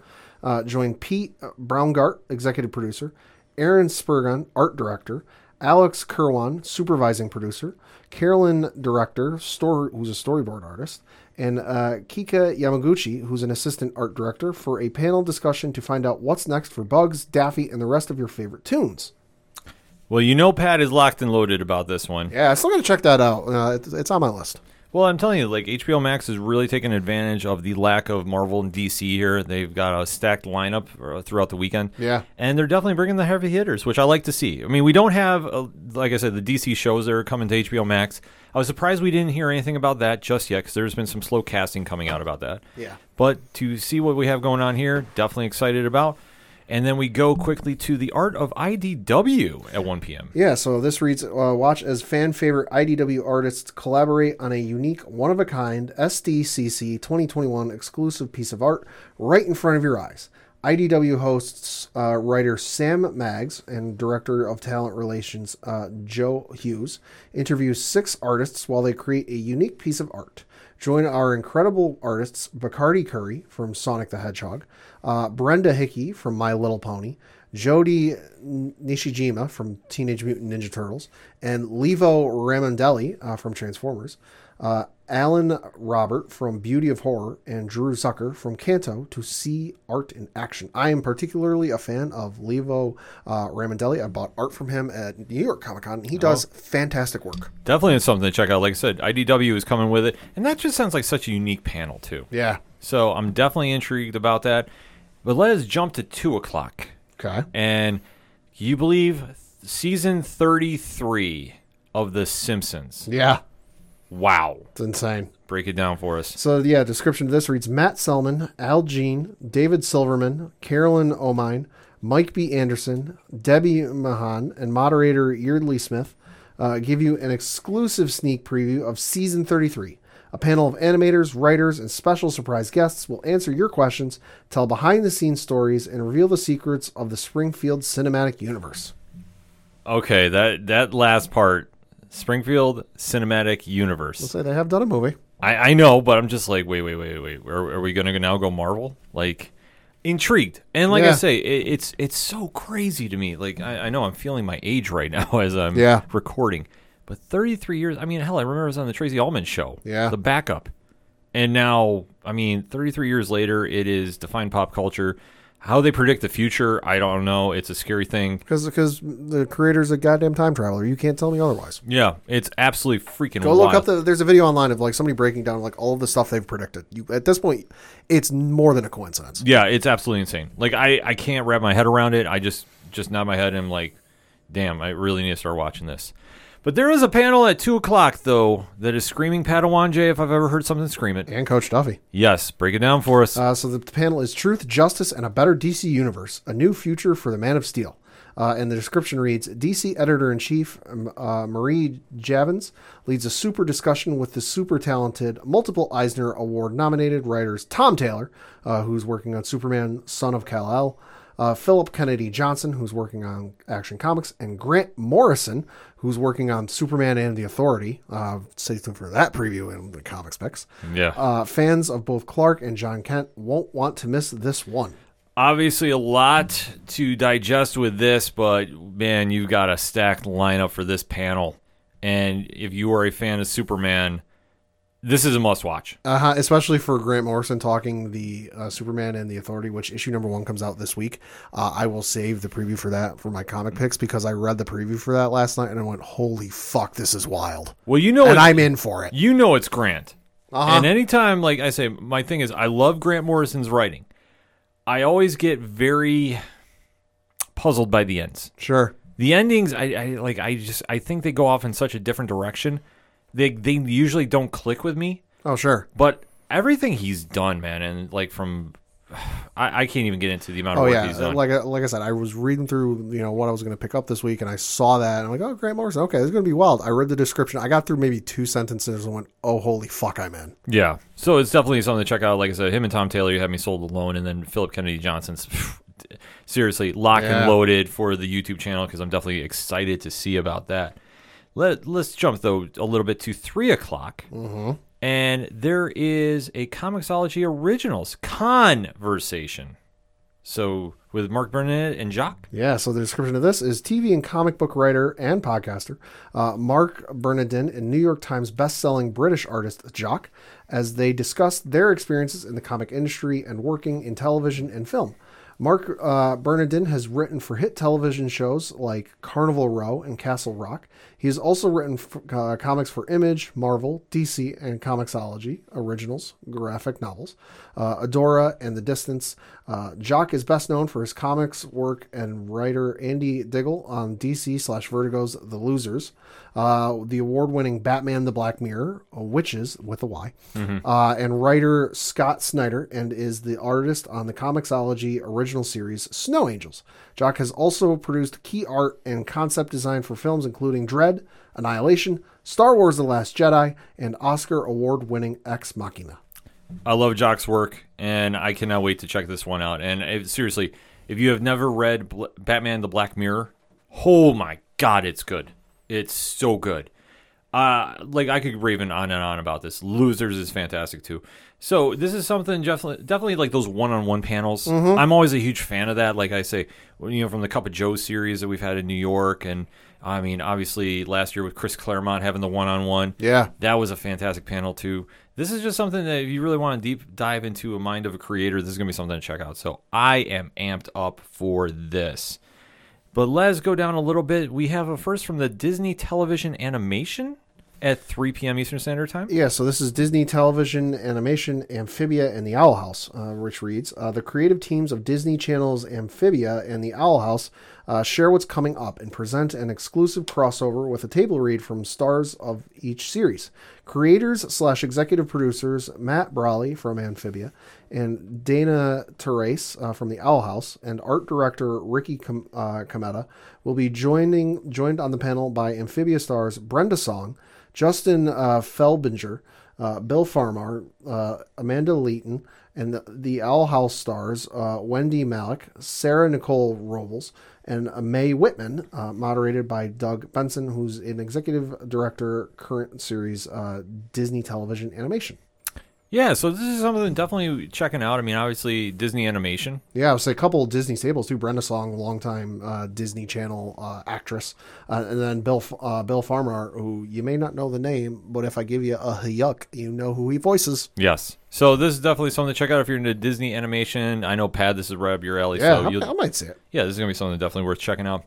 But once again, a recurring theme is popping on, but this is like the weirdest amalgam that could cross my mind. 3 p.m., Eastern Standard Time. Mm-hmm. Rick and Morty versus Dungeons and Dragons campaign. This is right up their alley. It says, grab your D20s and let's get ready to roll. Join Satine Phoenix from Siren's Battle of the Bards, Jim Zub from Rick and Morty, Troy Little from Rick and Morty, Fred Van Lent from Incredible Hercules and Marvel Zombies, and Oni Press editor Robert Myers as they dive into a campaign that could only come from the mind of Rick Sanchez. Jim Zub as Dungeon Master and Satine Phoenix as Moderator. This is going to be wild as hell. Uh-huh. So if you're looking for something that is going to be left to center, like this is going to be absolutely batshit crazy. I definitely want to check this out. It's going to be wild. It's going to be so left field, it might be coming in on right field. Yeah, like I just want to say, like I love seeing something weird and different. This is up my alley. So I definitely want to check it out. Albeit, though, it's got some stiff competition because behind him at 3 p.m. Eastern Standard Time still, the one and only Robert Kirkman at home. Yeah, so the creator Robert Kirkman, The Walking Dead, Invincible, Die, answers fan questions on his comic book titles, film and TV adaptations, and more. Yeah. So obviously there's going to be a lot to talk about Walking Dead wise. Invincible has blown up. Yeah. That if you weren't familiar with it now, oh, trust us, it is now part of your daily discussion. If you go to any comic Discord, it comes in there every single day. So Kirkman is definitely going to have a lot to say. So this is going to be a must-watch too. He's kind of approaching that Todd McFarlane level. You just don't know what he's going to say. So definitely worth checking out as well. Yeah.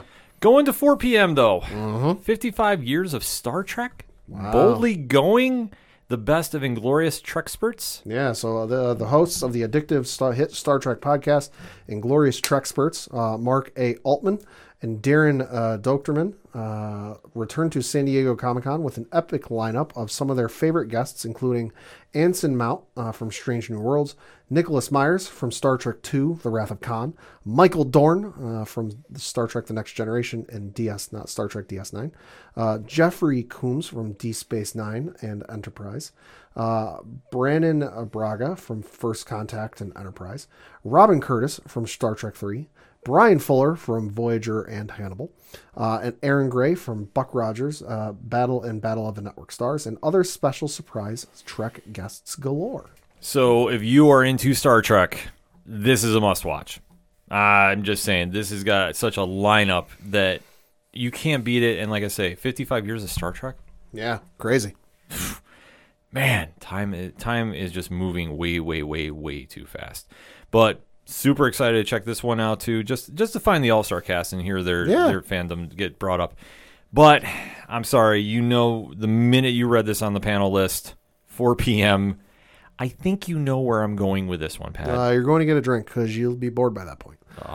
This is moderated by Chris Hardwick, and it is the Fear the Walking Dead panel. Let's fucking go. The sixth season of Fear the Walking Dead ended with a bang, literally, as Teddy brought about his vision of the end, where he detonated nuclear warheads across the Texas landscape. Joined Chief Content Officer of the Walking Dead universe, Scott M. Gimple, showrunners Andrew Chambliss and Ian Goldberg, and cast members Lenny James, Alicia Debnam Carey, Coleman Domingo, Denai Garcia, Jenna Elfman, Karen David, Mo Collins, and Christine Evangelista for a panel discussion about what's to come in Season 7 as the survivors will decide what the beginning will look like. Adapting to a deadly new environment where the air they breathe is as deadly as the walkers they encounter. The Q&A discussion will feature fan questions, behind-the-scenes insights from the set, and an exclusive first look at the new season of Fear the Walking Dead coming this fall. Okay, so one, yeah, I'm watching this one. This is Are you though? I don't think you care. Oh, let me tell you the power of a panel. I have said this in previous episodes, but I'm just going to remind everybody. I tuned out from Fear the Walking Dead during the middle of Season 2. I don't take any shame in saying that. It was just not my cup of java. I really did not like it. I was hoping the family all got eaten. I tuned out. It wasn't connecting. I took off for a while, and then I heard about how Lenny James had been added to the cast from the flagship show. Checked it out. Was like, okay, this is kind of cool. Gonna give it some time, and obviously got a little sidetracked.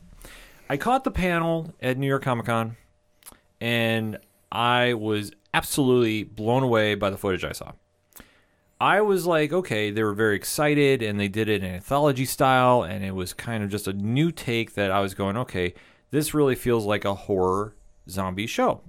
Okay, well, this is a lot better than what I've seen on the regular flagship show. Sorry, that's my opinion. Man, was I ever glad I watched that panel. Because I watched the show, I was like, okay, this is absolutely nuts. Let's go. And then I have been watching ever since. And they have gotten so good. And the one thing I can't stress enough is they take chances. They don't play it safe on this show. They're killing off major characters. Hell, they fired a damn nuclear warhead at the end of the season. Zombie apocalypse meets Fallout. Yeah. I mean, the game. Like, you can't get any more crazy than this. And just to see how this is all playing out, this is wild. This is what you want from a zombie apocalypse show. This is the Walking Dead show I want. And I was like, I cannot recommend this enough. I'm telling people, watch it now. Because when they start up in the season again, damn, it's going to be must-watch TV. And I can't stress enough, the writing is on point. I know we have writers that do listen to the show, and no, I'm not placating to them. I'm not trying to kiss up. I'm being just honest as a fan. The writing is so on point because they're taking chances, Pad. They're not afraid to kill major characters. That's the big thing with The Walking Dead. Remember when it first started out and they were killing off people left and right? And like, if you knew the comics, you had an idea, sure. But then it's like when we got away from it because, in my opinion, the pendulum swung the other way when Negan killed off Abraham and Glenn. And fans really saw how the comic was. And a lot of mainstream people got very upset about it and tuned out a little bit, in my opinion. But this show has captured that essence where they're not afraid to do something and they just do it because it makes sense for the story. They have done it. The acting on this show is so damn good. I can't stress it enough. Lenny James is absolutely just crushing it in this. Coleman Domingo is playing off him very well. The rest of the cast is stepping up. And like I say, for everything they did last season, this is a must-watch. This is like my pick to click for, if I can use that statement, for Saturday. Like, I'm so locked in for this, it's not even funny. But this is like my number one right now. But as we go through the day, we're going to find out more. Yeah. So definitely, I got a lot to say. We do have more Walking Dead panels coming on this day as well. But I want to give just a quick shout out again. 4 p.m. Eastern Standard Time, we have a Magic the Gathering panel. Mm-hmm. So very quickly about it, head designer Mark Rosenwater talks D&D Adventures in the Forgotten Realms, lead designer Jules Robbins, to hear the behind-the-scenes stories about Magic the Gathering's first Dungeons & Dragons themed set. Yeah, this is a wild matchup if you think about it. Just like Magic the Gathering and Dungeons & Dragons, kind of the same thing, but separate. Now they're coming together. It's like a collision of worlds. Yeah, if you want to deep dive a little bit more about this, our guys over at 3FN, 3 Fat Nerds Podcast, do talk about this, and they can very much break this down for you. But just to keep that overall theme of RPGs going on, and just how this is taken off. I mean, I know Magic Gathering is a little different, but bringing in that D&D vibe to it as well. I mean, this is kind of where the gaming area is about ready to blow up. So if you're not on board now, get on board. But there is also another panel here, 4 p.m. Eastern Standard Time, that definitely caught my eye, and I think it caught Pad's eye too. Because, Pad, did you know NBA players are anime fans too? No, I had no idea. Break it down. So the description of this is Austin Osuke, publisher of Ego Manga, moderates a panel with NBA star De'Aaron Fox, who's a point guard for the Sacramento Kings, agent Chris Gaston, who's CEO of Family First Sports Firm, and writer Natasha McGough-Clark, writer of Swipia the Fox. Together they discuss Fox's fandom for anime, manga, and how it intertwines with his basketball career. Pro basketball manager turned comic writer Andy Aikikor from Swipia the Fox also discusses the fundamentals of writing comics centered around sports. So when I read this panel, I was like, okay, this is interesting. So seeing the collision of worlds is going to be something interesting to watch. And I did not know De'Aaron Fox was that big into anime. Neither did I. So I'm definitely intrigued by this panel. See, this is one cool thing about Comic-Cons is there's something for everybody. And then when you think like, okay, the sports world can't really connect to a genre like anime, we're going to find out how it does. So this is going to be something definitely to check out, like you say. I like to see stuff that's different. This is up my alley. So I definitely want to check it out. But as we stroll on to 5 p.m. Eastern Standard Time, Black Panther Tales of Wakanda, Pad. So editor Jesse J. Holland, also a C-SPAN host, and some of the all-star authors of Titan Books' groundbreaking fiction anthology series Black Panther Tales of Wakanda, a spectacular study of one of Marvel's most beloved characters seen through the eyes of Jesse's hand-picked lineup of writers, all of whom share African heritage. Tune in as Jesse talks to authors Tenerife Douye, Cherie Renee Thomas, and Caldwell Turnbull about their contributions to this fantastic anthology. This just sounds like such a cool concept and what they're doing. I am just very, very interested to check out what is going on with this and just to hear about how this anthology is going to go. So like I said, this is just something completely new to me, so I am excited to check it out. So definitely mark this down for Saturday because this is going to be a must-watch, 5 p.m. Eastern Standard Time. Very quickly, Dark Knight's Death Metal, the soundtrack. They're getting a goddamn soundtrack. Oh, yeah, they do. And it's in record form. It's crazy. So this is going to be something I am interested about. I mean, obviously, you know my love affair with Scott Snyder and Greg Capullo. So we don't even need to get into that. They're going to be involved in this. And just to hear who's on the soundtrack and the behind the scenes. And who's working on the goddamn thing. So it reads, discover the secret origin of the original soundtrack, executive produced by Tyler Bates from the John Wick franchise, inspired by DC's best-selling Dark Knight's death metal comics and graphic novels by Scott Snyder and Greg Capullo, featuring panelists Scott Snyder, Tyler Bates, singer-songwriter Chelsea Wolfe, and Mastodon drummer Bran Daler, moderated by Arsenio Hall from 2 Minutes to Late Night. Yeah. Like, the fact that they're giving a soundtrack to a comic book is just wild. Absolutely. I mean, I'm a huge Rise Against fan. If you have been noticing ODPH social media, I like to play their music a lot and mention a lot about them because I think they're a fantastic band. They had one of their songs on this Broken Dreams Incorporated, which I saw the I guess, short for it, and I was like, holy crap, this is awesome. So this is going to be something I definitely want to check out, and like, let's go with this. So definitely something worthwhile to check. I know that there is another Walking Dead panel at 5 p.m. as well. Yep, from Worlds Beyond. Yeah, which, I mean, Pat, what is your take on Worlds Beyond? I mean, I watched maybe 2 episodes and dipped out. Yeah, it's not really connecting with me as well. I probably will check this panel out just because, obviously, there's so much hype behind this. I believe this is going to be the big prequel to... the Rick Grimes movie. Thank you. Yes. He's been gone so long I forgot about him. Yeah.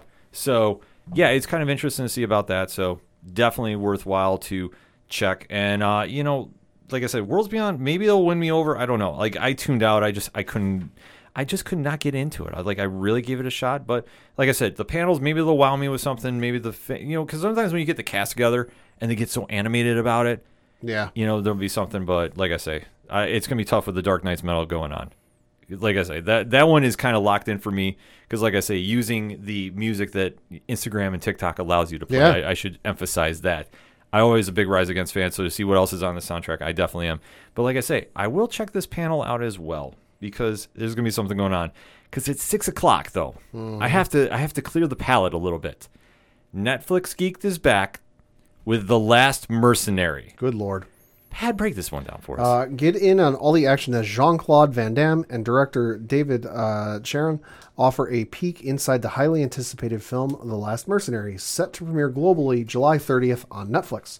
In an explosive comeback, Jean-Claude Van Damme stars as Richard Brumier, a.k.a. the Mist, a former French Secret Service special agent turned mercenary who must urgently return to France when his estranged son is falsely accused of arms and drug trafficking by the government, following a blunder by an overzealous bureaucrat and a mafia operation.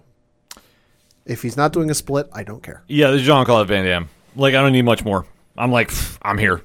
This is the first time hearing of this, and I'm like, I'm going to check this out because there's going to be some wild-ass crap going on for this. So I definitely want to see what's happening here. So it's going to be kicking off my 6 o'clock hour.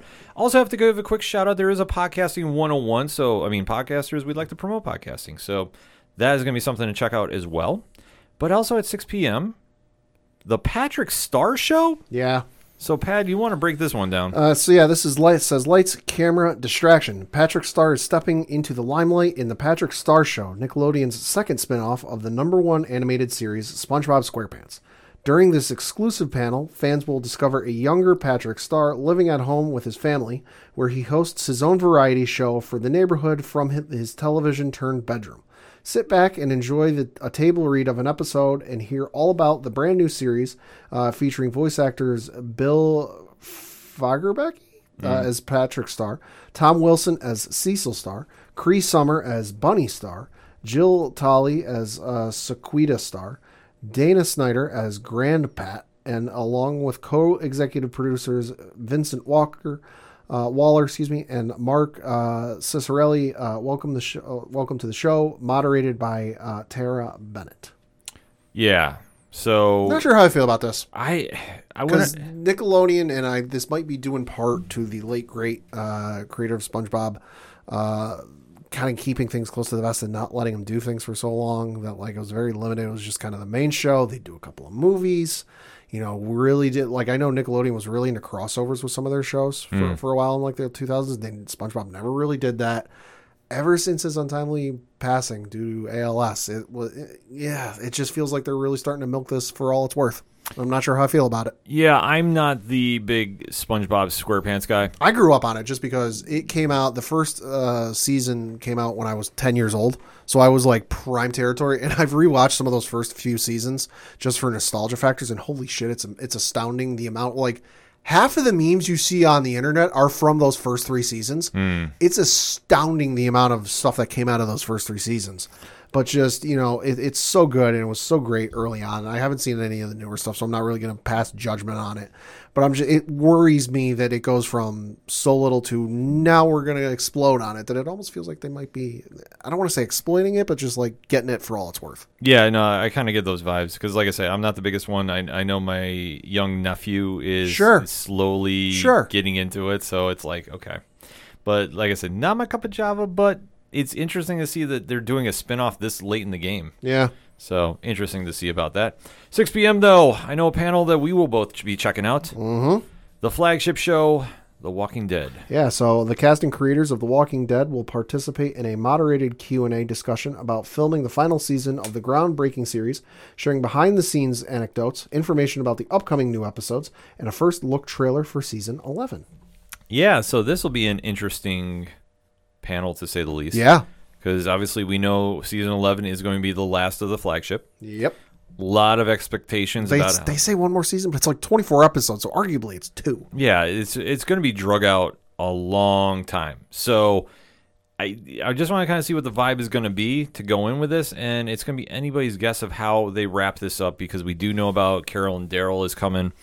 So you would presume they're safe unless they're going to do some weird side story. Sure. A la Black Widow, where they'll just take a different time period. Maybe. Could happen. There's 5 years to explore with that time jump. Yeah, so anybody's guess is there. So we'll have to wait and see. But longtime Walking Dead fans are going to check this out. They're going to have the cast on there, and hopefully we get some information going into Season 11. Hopefully some more about that Rick Grimes movie. I legit forgot about him. It's been like 5 years. Yeah, it's like... I'm probably exaggerating, but it feels like that. The luster has gone off on that, so maybe we'll get some updates there too. That's the kind of my takeaways from this. Or maybe they'll just say we're going to make Fear the flagship show, and I'll be right in the world. 6 p.m. though, there is a panel that, man, I remember when this comic dropped, and it was absolutely wild to see Garth Ennis was going to Top Cow, because that is a story that happened, Pat. Okay. And he was working with Mark Silvestri on a project that definitely stood out and was a badass project that has now gone 25 years. I've never even heard of it. Holy dude, it is a wild comic. It's a fun read, but it's Garth Ennis. So you know what you're getting, because Garth is great. But you know the kind of vibe he writes. Yeah. I'm a fan of it. So I was excited about this, but Top Cow panel, the 25th anniversary year of The Darkness. Break it down. It has been 25 years since Top Cow Productions unleashed the medium's most prolific anti-hero indie franchises in the modern age at comic book stores worldwide. The Darkness. Don't miss Top Cow legends Mark Silvestri and Matt Hawkins, along with Marguerite Bennett, and other surprise guests discussing their upcoming top secret projects. You don't want to miss this panel, especially if you're a Sarah Pizzeni and Jackie Estacado fan. Yeah, so if you're not familiar, The Darkness is a character that spun out of Witchblade. Okay. So there is that kind of connection. It's kind of hard to explain unless you read the comic. The book, though, like I said, it's fantastic. It's very dark. Like I say, the prolific anti-hero comment is spot on. You definitely get a lot of different vibes from it. I'm going to check it out because, I did read The Darkness when I was growing up, and like I say, it is a wild, wild-ass ride. So definitely excited to see what they're doing. Like I say, 25 years, man. Time, slow down, will you? Speaking of which, 7 p.m. Yep.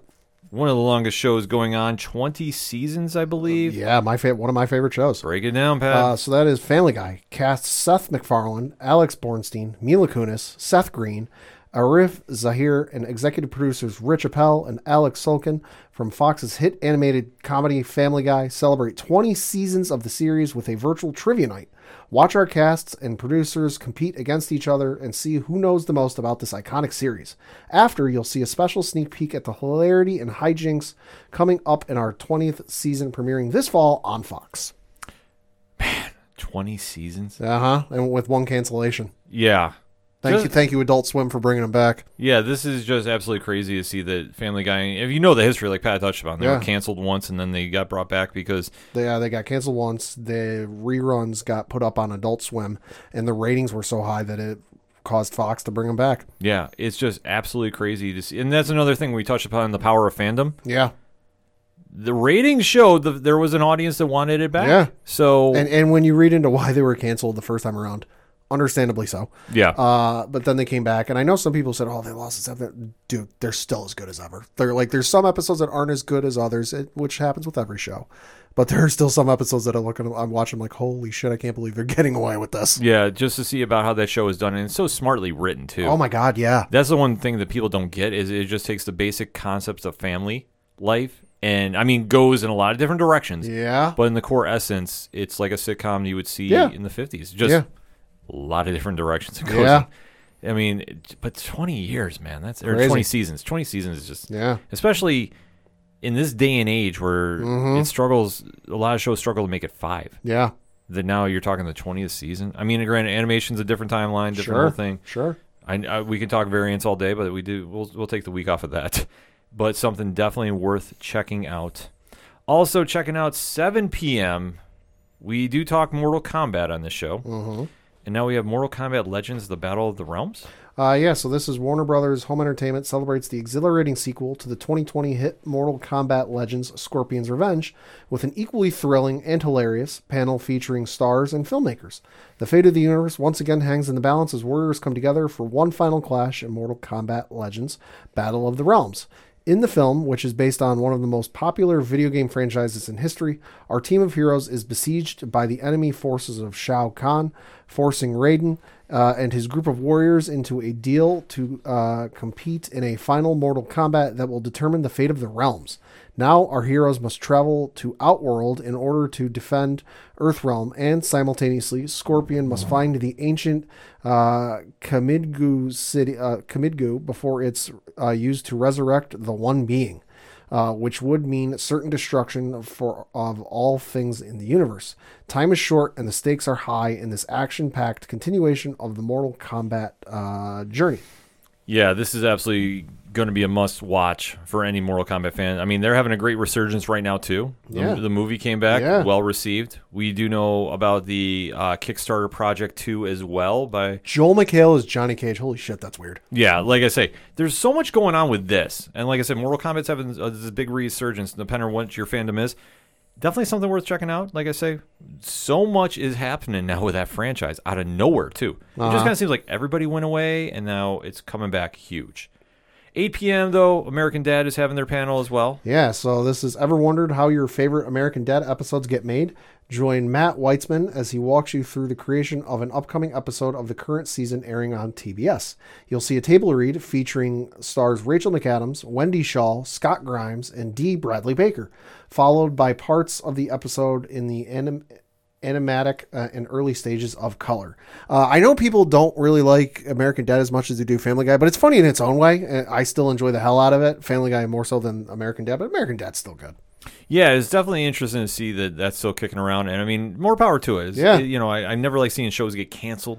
Yeah. But it's something definitely worthwhile checking out. Yeah, one jumping out to me, and the title of this is just wild, and the description is even wilder. 7 p.m., This Is Law, Judges on the Mandalorian. Bounty hunting is a complicated profession. That is why lawyers geeked out over all the legal issues in The Mandalorian. Can bounty hunters use lethal force? Is it murder to shoot a droid or destruction of property? Are former Imperials all war criminals? Find the legal answers to these questions and more in This Is the Law, featuring Circuit Court Judge John B. Owens, who's on the U.S. Ninth Circuit Court of Appeals, U.S. Magistrate Judge Stacy Beckerman, Judge Matthew Ciccarino, who's on the New York State Supreme Court, criminal term Brooklyn, and moderated by Neri Ellie from U.S. Courts, and Joshua Gilland, Greenan, Peter Salander, and Lally LLP. This is just wild, and it's going to answer a lot of questions I think a lot of people might have thought just in passing over the years. Yeah, it's funny to me when you see these kind of panels. Like, I think this is a very interesting panel. Like I'm not saying this is like a hysterical panel, but when you start thinking about the legal issues with like The Mandalorian or shows like that, and the fact that they're getting like the Ninth Circuit Court of Appeals judge, like a U.S. magistrate judge, like actual, not like local mom and pop judges from like some random town. Like, no, these are actually pretty high up judges. Yeah, this is pretty high up the legal ranks. So yeah, this is wild. Like, I think I missed this the first time I read through. Good catch on this, Pad. This is just wow. To really kind of break that down, like the Star Wars legal, like, I mean, how do you define galaxy law? Like, man, that's an interesting one. That's going to be something definitely worth checking out. 8 p.m. though, Netflix Geek strikes again with Lucifer. We have some people on the show that really like mention Lucifer a lot. So speaking of the devil Lucifer himself, Tom Ellis will join executive producers Joel Henderson and Illy Moderich to share indie scoops on what is expected to be the 6th and final season of Lucifer. Yeah, I mean, it was crazy seeing him make his quick appearance in the Crisis on Infinite Earths. Yeah. So definitely something worth checking out. I mean, if you're into Lucifer, which, like I said, we have a lot of the ODPH Society that is into that. Really love the show. I have never caught it, so I can't really give too much about it. But I know, like I said, they have a very, very strong fan base for that. Let's jump, though, to 9 p.m., and I believe it's Genlock Season 2. Holy shit, finally. So the Season 2 of Genlock is coming to HBO Max sooner than you think. In this panel, the cast and crew dive into what you can expect in the new season and show off an exclusive first look at Episode 1, featuring executive producer and voice of Julian Chase, Michael B. Jordan, Dakota Fanning, and showrunner/read writer Daniel Dominguez, moderated by Karma Horn.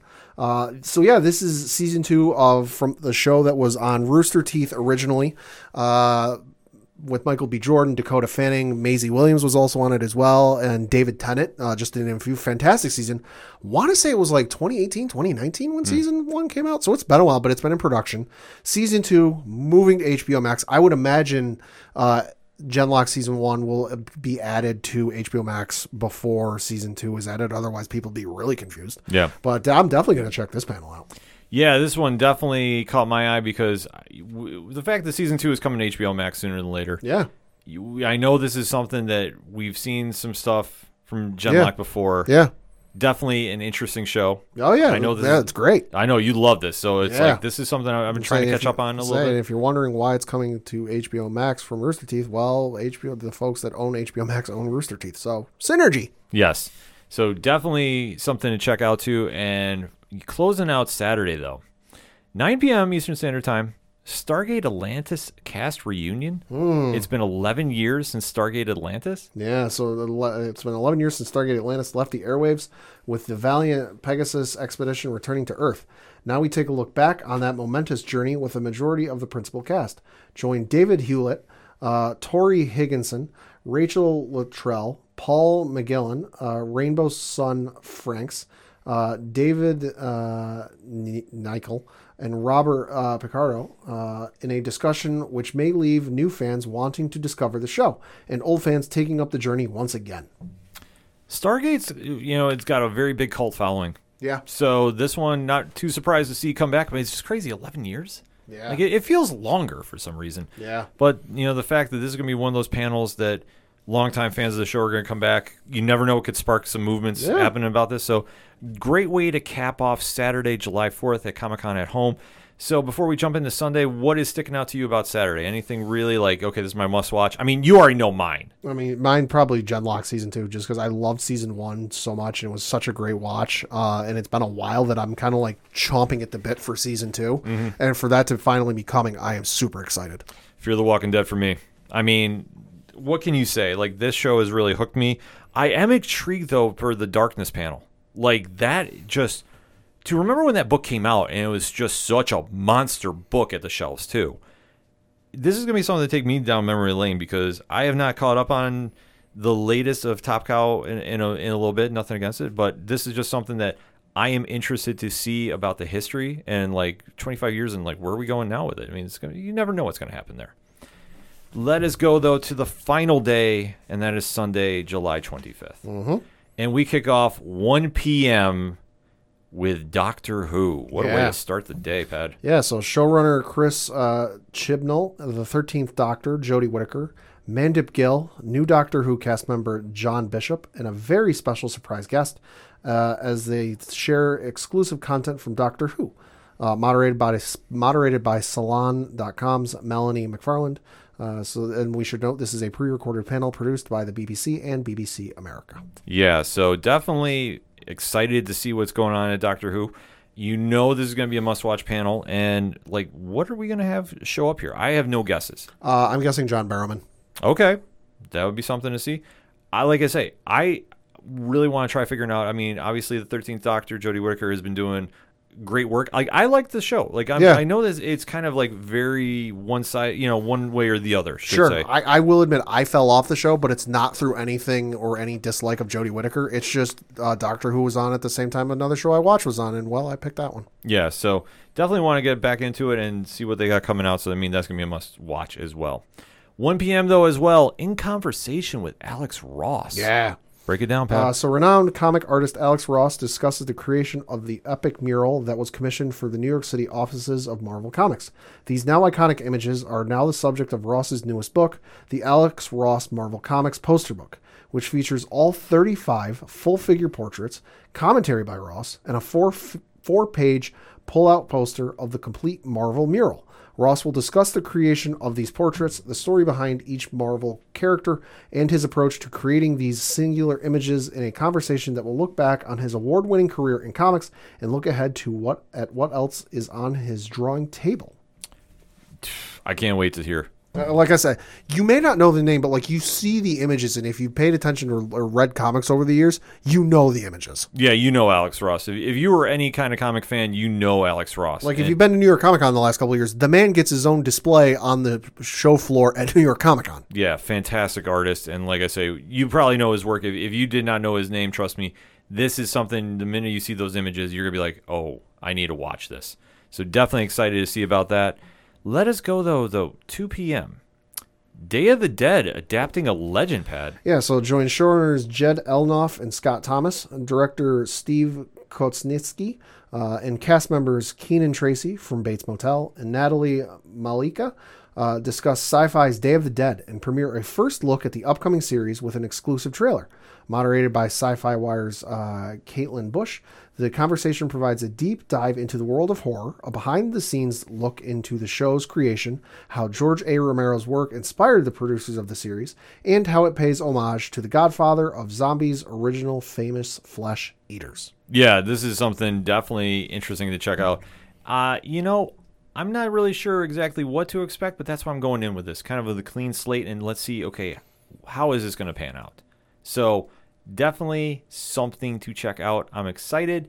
Like I say, Day of the Dead, and especially George Romero's work. I mean, legend in the field. So definitely want to check that out. 2 p.m. though, DC Wonder Woman is going on as well. Wonder Women, should I say? Wonder Woman Across the Multiverse. Yeah, DC Associate Editor Brittany Holzer talks with the wonderful writers and artists mapping out the history and future of the Amazonian princess and the rest of the Wonder Women in the DC multiverse.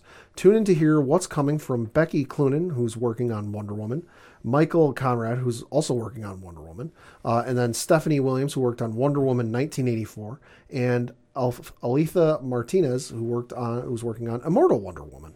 Yeah, so definitely interested to hear what's coming in for the future of Diana Prince, and let's see what's going to happen there. I mean, we know that Wonder Woman 84, we do have a sequel coming out for that, so the trilogy film is there. I don't expect to hear anything about that there. You never know, they might slide something in. But if you're a fan of Wonder Woman, this is a must-watch panel for you.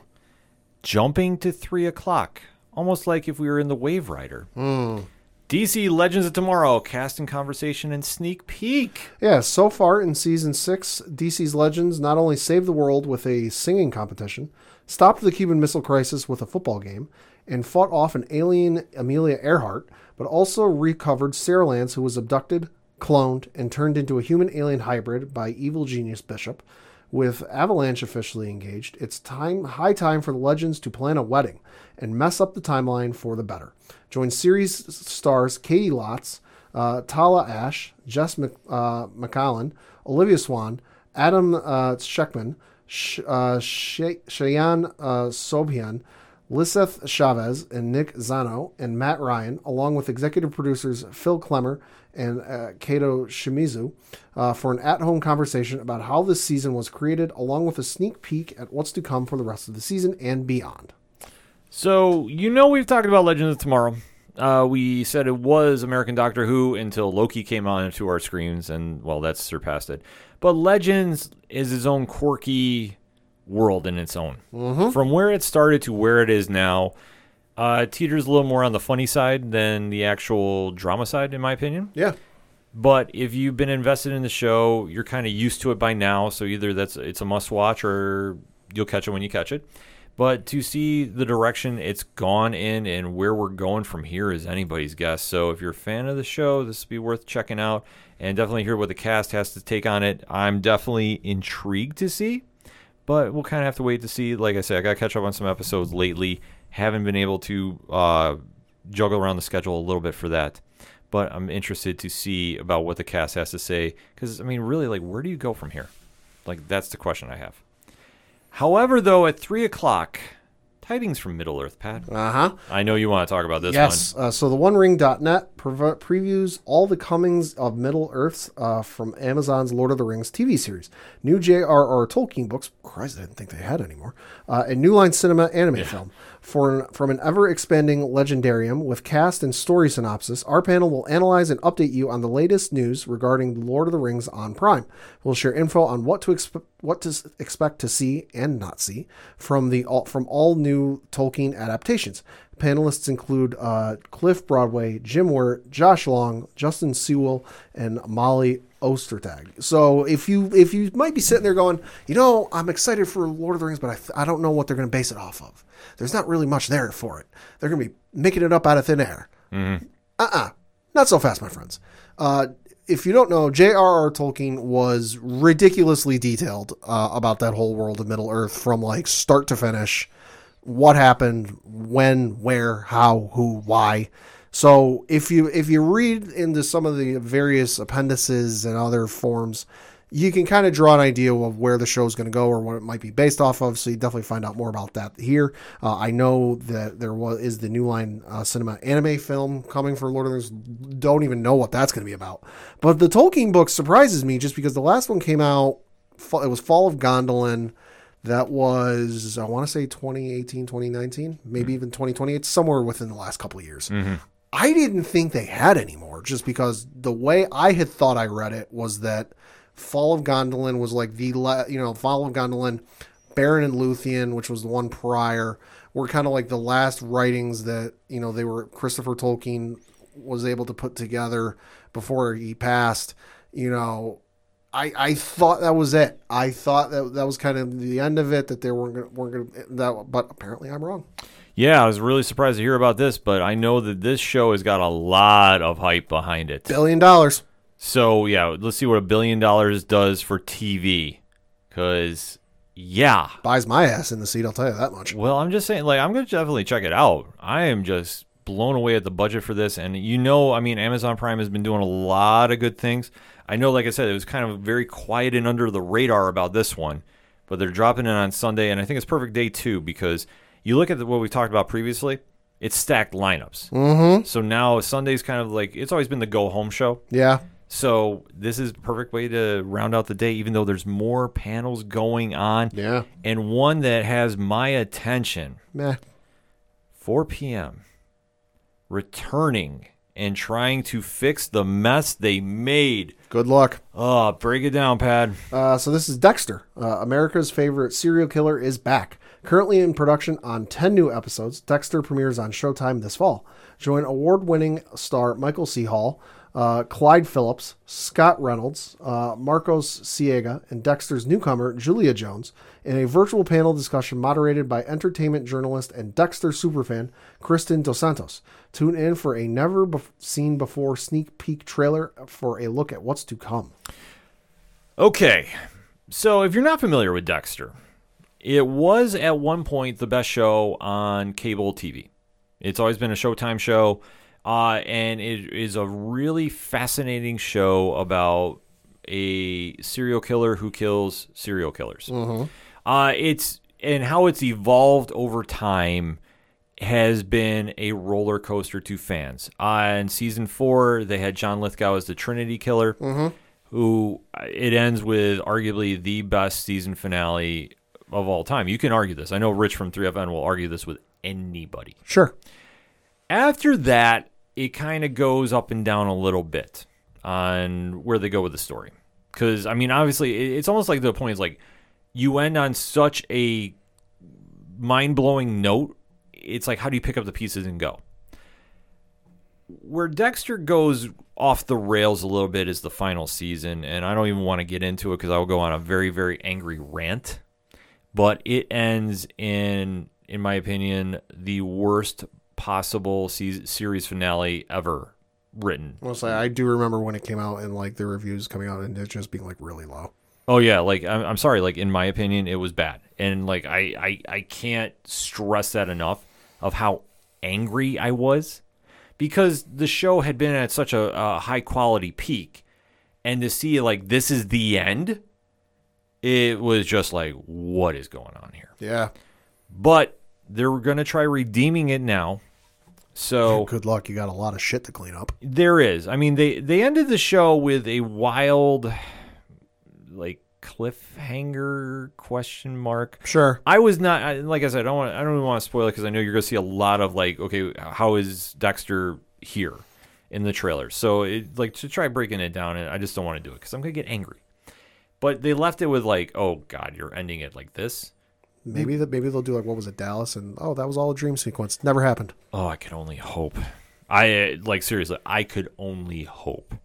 But they want to try fixing the wrong. So listen, I'll applaud them for doing it. I'm going to watch it because I need to see how they can fix it. And you're a glutton for punishment. Well, you know, it's like when you get invested with certain shows, sure, you can't walk away. Sure, like it's just one of those It's like a bad relationship. Like you want out, you know it should be done, but yet you stick around because you have reasons you stick around, and it is what it is. This is one of those shows because, like, I don't want to watch, but I'm gonna watch. Yeah, and I know we have again members of the ODPH Society. They're like, you need to cover Dexter. We're not going to do like an episode recap. I will talk about it though. Sure. Because I need to figure out like what they're going to do here. But I am definitely intrigued by this panel. I will give the intrigued here. Because like I say, when I first heard this, I was like, really? Okay. Well, here we are. Yeah. Bringing back everything. But if they can fix it, more power to it. I know you got another panel circled, though, for 4 o'clock. Goddamn right I do. Oh, I'm going to let you jump on this one. So taking place at 4 o'clock is the panel for Ruby. This, of course, is the hit animated series from Rooster Teeth, where it reads, the cast and crew of Ruby share fun announcements, a look at Volume 9, and more, featuring lead voice actress Lindsay Jones, who's the voice of Ruby Rose, Kara Elbry, who's the voice of Wei Shi, Aaron Zek, who's the voice of Blake Belladonna, and Barbara Dunkelman, who's the voice of Yang Xiaolong, lead writer and director Carrie Shawcross, and writers Eddie Rivas and Miles Luna. I cannot wait for this panel. I won't spoil the ending of Volume 8, but Volume 8 ending left me on a holy shit, I need this right now. Okay. I will say the ending is akin to... I forget what episode it was of Loki, but like Loki ended up in another place and you're like, wait, where the hell are we? Similar type of vibe. Ended up someplace, 3? Something like that. And they're like, oh, holy shit, how'd we get here? Featured an antagonist that just won't go away. And also another antagonist that I would compare for Marvel as, the general who was chasing after, Natasha and Black Widow. Okay. Like him, good intentions, real piece of shit though, real annoying. So I'm super excited for some footage from Volume 9, which cannot come soon enough. Yeah, I know you're amped up about this one, so I know this is your must-hit on Sunday. For me, like I said, I'm going to check it out. Like I said, I'm slowly watching it. I know you talk about it a lot, so I try piggybacking off that a little bit and checking it out. It's just, I got a lot on the plate right now, so going through the list of shows, we'll see what happens, but I'm definitely willing to check the panels out. Like, that's going to be the goal this weekend. Another panel that definitely caught my eyes, and like I said, Netflix Geeked is definitely doing a lot of work. Yeah. 5 p.m. Yeah.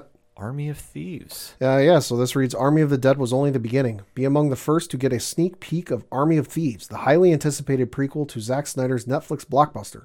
Producers Zack Snyder and Deborah Snyder and Wesley Collar will be joined by director and star Matthias Schweighofer, plus Natalie Emanuel, to reveal the heist that started it all. In this action-packed prequel, Dieter, our favorite safecracker, gets drawn into the adventure of a lifetime when a mysterious woman recruits him to join a crew of Interpol's most wanted criminals, attempting to heist a sequence of legendary, impossible-to-crack safes across Europe. You know, when I first heard about, like, Army of the Dead, I always get confused with Day of the Dead. Yeah. Like I said, it just kind of rolls off the tongue. But, like, how the fact Zack Snyder has pulled this off, and, I mean, the Army of the Dead franchise is now spawning out to Army of Thieves. Like, it's just kind of crazy to me, like, what he's been able to do with this film, and now create some more buzz to it. And, I mean, just like I say, just from where it started to where we are now, like, this is kind of wild. So I'm definitely wanting to check this out, and, like, let's go from there. Yeah. Like I said, it's just kind of wild we're getting a prequel to it already. But, hey, is what is, not mad. I mean, Army of the Dead is Army of the Dead. So, yeah. So, that all being said, 5 p.m., we do have some Robotech. Yeah, I'm excited for this one. This is Robotech: The New Beginning. It reads, where will Robotech be streaming online? Will there ever be a Robotech HD release? Find out here. I'm curious to answer some of those answers to the questions just because I have vague memories of Robotech because it was one of the shows when Toonami first started on Cartoon Network when it was the like 3 p.m., 4 p.m., whenever it came on, not the late night thing it is now. When it first started, it was like 3 p.m., 4 p.m., and it was all anime shows. It was animated shows, anime shows. This was one of the first shows that was on there, and this was one of the first animes I got into because it was kind of like Transformers, minus the personalities in the robots. It was a super interesting concept, and I'm sorry, the plot of like within the first 5-10 episodes, whatever it was, where they went up into space to fight the aliens. Something went wrong. Because like I said, I haven't seen the show in maybe 20 years. So I've got vague memories. I don't remember everything fresh. But I very distinctly remember one of the episodes, something happens. They get transported through space and they go, wait a minute, where are we? And that's when they realize that's Pluto. Yeah. We're at the other end of the solar system. And I went, oh my God, I'm in. Yeah, Robotech has got such a cult following. And like I say, if there will ever be an HD release, that is interesting. I'll say I'd like to rewatch the series just because, like I said, I watched it when it was on Toonami back in the day, when like 97, 98. But it's been that long since I've seen it. And I know it was on Netflix for all of like a couple of months, but I just didn't get through all of it. I fell behind, and then it went off of there. I know it's on... there's a couple iterations on Tubi, the free streaming service Tubi, but there's like 7 or 8 of them, and it's not the full series, and it's movies, and it's just give me Netflix, Amazon, whoever, give it to somebody, whole series start to finish, so that way I can kind of re-experience the whole show again, because I'd like to. Yeah, definitely. So I am very, very excited to see what we're doing here. Going to 5 p.m. though, Eastern Standard Time as well. I know this isn't a show that you're interested in, and I know that this is just something that there's been a lot of hype behind. Yeah. So we definitely want to bring it to everybody's attention. That's the Legacy of Chucky. USA and Sci-Fi present an exclusive featurette that celebrates the 30-plus year legacy of the Child's Play franchise and iconic character Chucky, with never-before-seen interviews with franchise creator Don Mancini and fan favorites Brad Dourif, Chucky, Jennifer Tilly, Tiffany, Fiona Dourif, Nika, Alex Vincent, Andy Barclay, and Christine Elise, Kyle. Fans will also get a behind-the-scenes look and world premiere exclusive trailer of the highly anticipated Chucky series coming to USA and Sci-Fi this fall. which will welcome Devon Sawa from Final Destination and Casper, Lexa Doig from Arrow, Stargate SG-1 to the franchise, as well as Zachary Arthur, Björgvin Arnson, Olivia Ellen Lind, and Theo Briones. Get ready to play. Yeah, this one I know Mike C. from Horror Zone is talking about. I know Rich is talking about. A lot of our fellow podcasters are talking about this one. So I am not the biggest fan of Child's Play. I don't watch too much horror movies. But this one, like we touch upon, 30-plus years. Yeah. And to see that little psycho doll is still running around doing what he does, absolutely wild. And like I said, there is a lot of hype behind this show. Like, a lot of people are buzzing about this. So if you want to find out more information about it, I definitely recommend you check it out. And I know our friends over at Horror Zone are going to be talking about this next week. So definitely want to get their opinions on this as well. 5 p.m., though, Eastern Standard Time. Now, Pat, I know you're not familiar with this universe, but the Mighty Crusaders. Who? Exactly. Archie Comics superheroes. So I know, I'll let you read the description. Yeah, thank you. In 1940, MJ Comics, the company later rebranded as Archie Comics, published Pep Comics #1 and created the first patriotic superhero, The Shield. They would go on to create a pantheon of superheroes, including fan favorites like The Comet, Hangman, The Fly, Lancelot Strong, and many more. These heroes have appeared in both Archie Comics and DC Comics. They have been reprinted in England, France, Germany, and Brazil. They have crossed over to radio, film, and the pulps. Presented here is the 80-year history of the greatest superheroes of the Archie universe. Rick Offenberger from Archie Comics moderates this panel, featuring Paul Castigula from Archie Comics, Jason Contini from Red Circle Investigations, and J.C. Vaughn from Gemstone Publishing. See, it took me a minute because I started having flashbacks of when I picked this up when it was under DC Comics at the comic shop, because to read the preview of this, yet again, 80-plus years. And these heroes have popped in and out of different companies, and to see that they're still representing on the shelves is absolutely astonishing. I'm excited about this one because I do remember reading The Shield when it was when DC Comics was running the imprint for the Mighty Crusaders. So I do remember The Shield, I do remember the Comet and the Fly, and just to kind of see how this has evolved over time, I'm definitely intrigued by this. And like I say, to have a comics property last 80-plus years, yeah, amazing. So I'm definitely wanting to check that out. On 6 p.m., though, Eastern Standard Time, and like we say, all these times, you can go log into comic-con.org, and wherever you are registered at, it will tell you your time on your time zone. So that's perfect. I got to give them applause for that again. But 6 p.m. Sunday, though. Behind the scenes with the creative team of Image Comics best-selling superhero series Radiant Black. Co-creator/writer Kyle Higgins, co-creator/artist Marcelo Costa, editor/designer Michael Bustilli, and artist Eduardo Ferragio. Join moderator Megan Camarena, host of Radiant Radio, for an exciting peek behind the scenes of the best-selling superhero series Radiant Black. Get the inside scoop on their creative process and the exciting plot twists and reveals ahead for the popular Image Comics series. I have heard nothing but amazing things about this book. I've been meaning to pick it up. I know our guy JT from East Coast Avengers has been reading it. I know Brian from Cheers has been talking about this as well. So this one definitely has got my interest peaked. So I definitely want to go take a quick shout at the panel. And then maybe I'll head down to the comic shop and pick some up. I don't know. We'll have to kind of wait and see.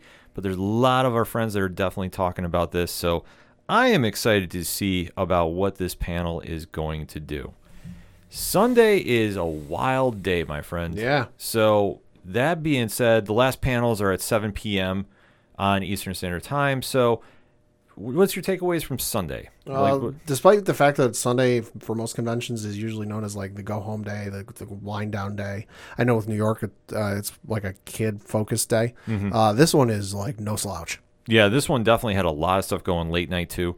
So I would say they have a lot of strong panels. They kick off early in the morning though with Legends and Doctor Who. Yeah. So I know that's super early in the morning. And then, like I say, the curveball, the sleeper one is going to be Day of the Dead, I think. Could be. Like, that one definitely has my attention, especially when you're touching on the George Romero legacy and doing it. And obviously, to see what they have coming up for this is going to be kind of a wild trip, because this is all a horror-based genre. It's definitely influencing a lot of shows. Like I said, Army of the Dead, as we see from Zack Snyder. Anything is possible to see with this show. So like I say, that's going to be the big tell, I think, of where Sunday's going to go. And Dexter is another one that's jumping out at me. So a lot to digest here on Sunday as well. But that being said, we are going to get one more break out of the way. We gave you Saturday and Sunday's play-by-play of San Diego Comic-Con at home, July 24th and 25th. Hit us up on that hashtag ODPHpod. What is your picks that you want to watch? We definitely want to know. We're going to take a quick break. We'll be right back. Yeah, Brian Wayne here, your host of the Cheers to Comics podcast, the podcast dedicated to delivering the most current content in the world of comic books. So whether you're looking for the most spectacular interviews of the creators that make the things that we love, or you're looking to maybe line your pockets with some speculation, this is the podcast for you. So tune in on Mondays and Fridays, and you are guaranteed to never miss a beat of the pulse of this amazing, amazing comic book industry. Cheers.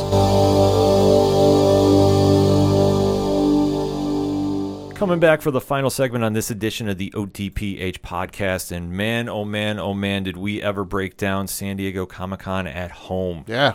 So much information that if you want to find out everything going on, links to the panels that we discussed, and so much more for where we read everything, the information that we were talking about all came from comic-con.org. So definitely swing on over there, check them out, and go support the cons on digitally. So, Pat, final thoughts on San Diego Comic-Con? It's a lot better than last year, I'll say that much. Yeah, they definitely loaded up the lineup. I know without Marvel and DC there appears to be like a big void, because when you talk... Again, Marvel, we know everything that's coming. Yeah, that's the whole thing. It's not anything that's going to be ground-shaking unless they were going to sneak a panel in and try doing it virtually, announcing, like, hypothetically, the casting of Fantastic Four. Which Feige said they're nowhere near doing. Right. So I'm not holding any breath on that. And you know what? They're still coming down there with the comics. The X-Men panel is definitely going to be one to watch. And they have so much going on that even though it's virtual, I think they took the feedback from last year, and we're going to see vast improvements. Like I said, the lineup looks a lot better. Yeah. In comparison from last year. Yeah. So that all being said, I think there's a lot of win here. I know Netflix has a big presence. I know Shudder has one for horror fans. I know we didn't deep dive into that, but they're going to be representing a lot on the panels. I know that Amazon Prime has got two big ones that are really going to cause some attention, especially that Lord of the Ring one. I know that this has a lot of indie comics that have their own separate panels going on too. So there really is something for everybody. And I can't stress enough too, the impact of RPGs in this panel. A lot of Dungeons and Dragons, a lot of stuff to watch. So definitely cannot stress this enough. Swing on over to comic-con.org. Get the links to the show so you don't miss a minute of the content. Kicking off Wednesday with the Snake Eyes panel, going right through Sunday. There's a lot to be excited about for a comic fan. And like I say, we know that on paper they're still tentatively going to be having that event in live action, or live person. I shouldn't say live action, but live person in November for San Diego. We do know New York Comic Con is running because we'll be down there as press. Yep. So super excited about doing that. And we do know DC Fandom is going to be taking place the week after. Haven't heard about anything Marvel has planned yet, but they're keeping everything very, very close under wraps right now. So we'll kind of have to wait and see what goes on. But a lot to be excited about. And like I say, we're getting new content. So that's the takeaway from this. Enjoy it as fans. We'll definitely have some recaps to talk about next week on the ODPH podcast. But before we close out this show, Pat has got his picks at the comic shop this week. So what I'm reading this week, Alien issue number 5. And then you've got The Flash, issue number 772, leaving past mistakes behind and racing into the future. Wally West returns as Central City's Scarlet Speedster. Now reunited with his wife, Linda, and their two children, the former Kid Flash begins a new chapter in his life. But Wally quickly remembers that saving lives and fighting supervillains may make him a hero, but they don't pay the bills. Luckily, an old friend may have just the right job for this blue-collar champion. James Bond, Agent of Spectre, issue number 5. Star Wars: The High Republic, The High Republic Adventures, issue number 6. Thor Annual, issue number 1. This one reads Thor versus Thor.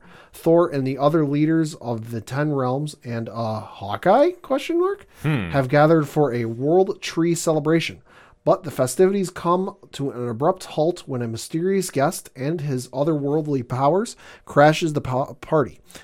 And his +1 is a dark, twisted version of Thor who is determined to become the iron-fisted ruler of all the realms. Also in this issue, part 5 of 8 of Infinite Fury. Also, I teased it enough in a previous segment. I'm going to tell you about it now. Read the description, 2 sentences of the description, and then went, oh, fuck yes, I'm in. From Grant Morrison, Superman and the Authority, issue number 1. Oh, man. Sometimes even Superman finds a task almost impossible. Sometimes even the last son of Krypton needs Twin List help. Some tasks require methods and heroes that don't scream Justice League. So Clark Kent, the Metropolis Marvel, seeks out Manchester Black. Oh, geez. The most dastardly of rogues to form an all-new authority tasked with taking care of some business on the sly. Not only will Black know the right candidates for the team, but if Superman can make him behave himself and act in service of the greater good, then he'll prove literally anyone can be a hero. They'll have to move quickly, however, as the Ultra Humanite forms his own team to take out the Man of Steel. This new limited series helps launch an all-new Superman status quo, setting up story elements that will reverberate across both Action Comics and Superman Son of Kal-El in the months to come. And not only is Superman putting together a superstar team, but it takes superstars to tell the tale. Grant Morrison and Mikel Janin are working on the book. That's going to be a dope book. I got to the Manchester Black part and went, oh, fuck, I'm in. Well, you know, it's Grant Morrison writing Superman, and he does write a very good Superman. All-Star Superman just comes to mind. And if you haven't read that, great animated movie. Yeah, if you haven't read that, read that. I one of my favorite Superman stories of all time. So this one definitely is going to have something down at the comic shops to go pick up. So many good books going, and obviously we're inching closer towards Free Comic Book Day. Yeah. So definitely we'll have a lot to talk about in the upcoming weeks for that. And you know what? We did so much about San Diego Comic-Con. We're going to leave you with that. So like I can't stress enough, all the information we were reading off comes right from comic-con.org. So definitely head on over there now. Bookmark when your favorite panels are going to be hitting there. Hit us up on Twitter all weekend at OD Parlay Hour, or go through the social media accounts you can find at WherePad? ODPHpodcast.com. Right on. So you go right to the page. It's right on the front. And you can click. You can talk to us on Twitter, Instagram, Facebook, TikTok, Twitch. Well, we're not going to be doing any streaming this weekend, though. So we definitely want to stress that out. We were talking about doing a nightly recap, but the team will not be in town, so we won't be doing that. But you know we're going to be hitting up on Twitter. But while you're there, swing on over to the music section, because the music you're hearing on this episode is at a Shout at the Robots. Fantastic people. You want to sign up for their Patreon. You want to go check them out live because they kick ass live. Speaking of live, Pad, you know who's playing at the X? Second Suitor. Yeah. I know Pat is just, there's so many shows that are now getting booked right now. It's taking us a second to think, because now with the X opening up, Second Suitor is going to be taking that down, and I'm hearing rumors about some other bands going to be doing some shows. Don't want to speculate too much, but if you want to find great music, hit the music section. All the bands are there, like Tom Jolu, Yard Party, Floodlands, Brian Wolf, so much more. Just go support everybody there. They're fantastic. Head on over to the Classifieds. You can find friends of the show. You can find organizational links supporting Black Lives Matter. You can find all the amazing pod groups we are in via their Podchaser pages. So definitely shout out to the Apocalypse and shout out to the Inner Circle. And of course, 607 Podcasts, our friends over at 8122 Productions, Rich Ron, Mike C. And of course, hashtag Big Natty Cool, because Pad, they will be at Game Changer Wrestling this weekend. Oh, Lord. Nick Gage versus Matt Cardona. Oh, Lord. Rich and Diesel are going to be in that entrance, I guarantee you, for Nick Gage coming out. Get the popcorn ready. Go buy the pay-per-view. It's going to be a fantastic weekend, so get the bundle on Fight TV. Free plug for you. Definitely go check it out. I'll be live tweeting it, and we'll have a lot to discuss on that. Trust me, on 607 TWS this week. All of that and so much more. ODPHpodcast.com. That's all I got for this week. So for the one and only Padawan J. Thank you. I'm your host, Ken M. Thank you, as always, for listening to the ODPH podcast, better known as the Ocho Duro Parlay Hour. Enjoy San Diego Comic-Con at home, everybody. We'll see you next time.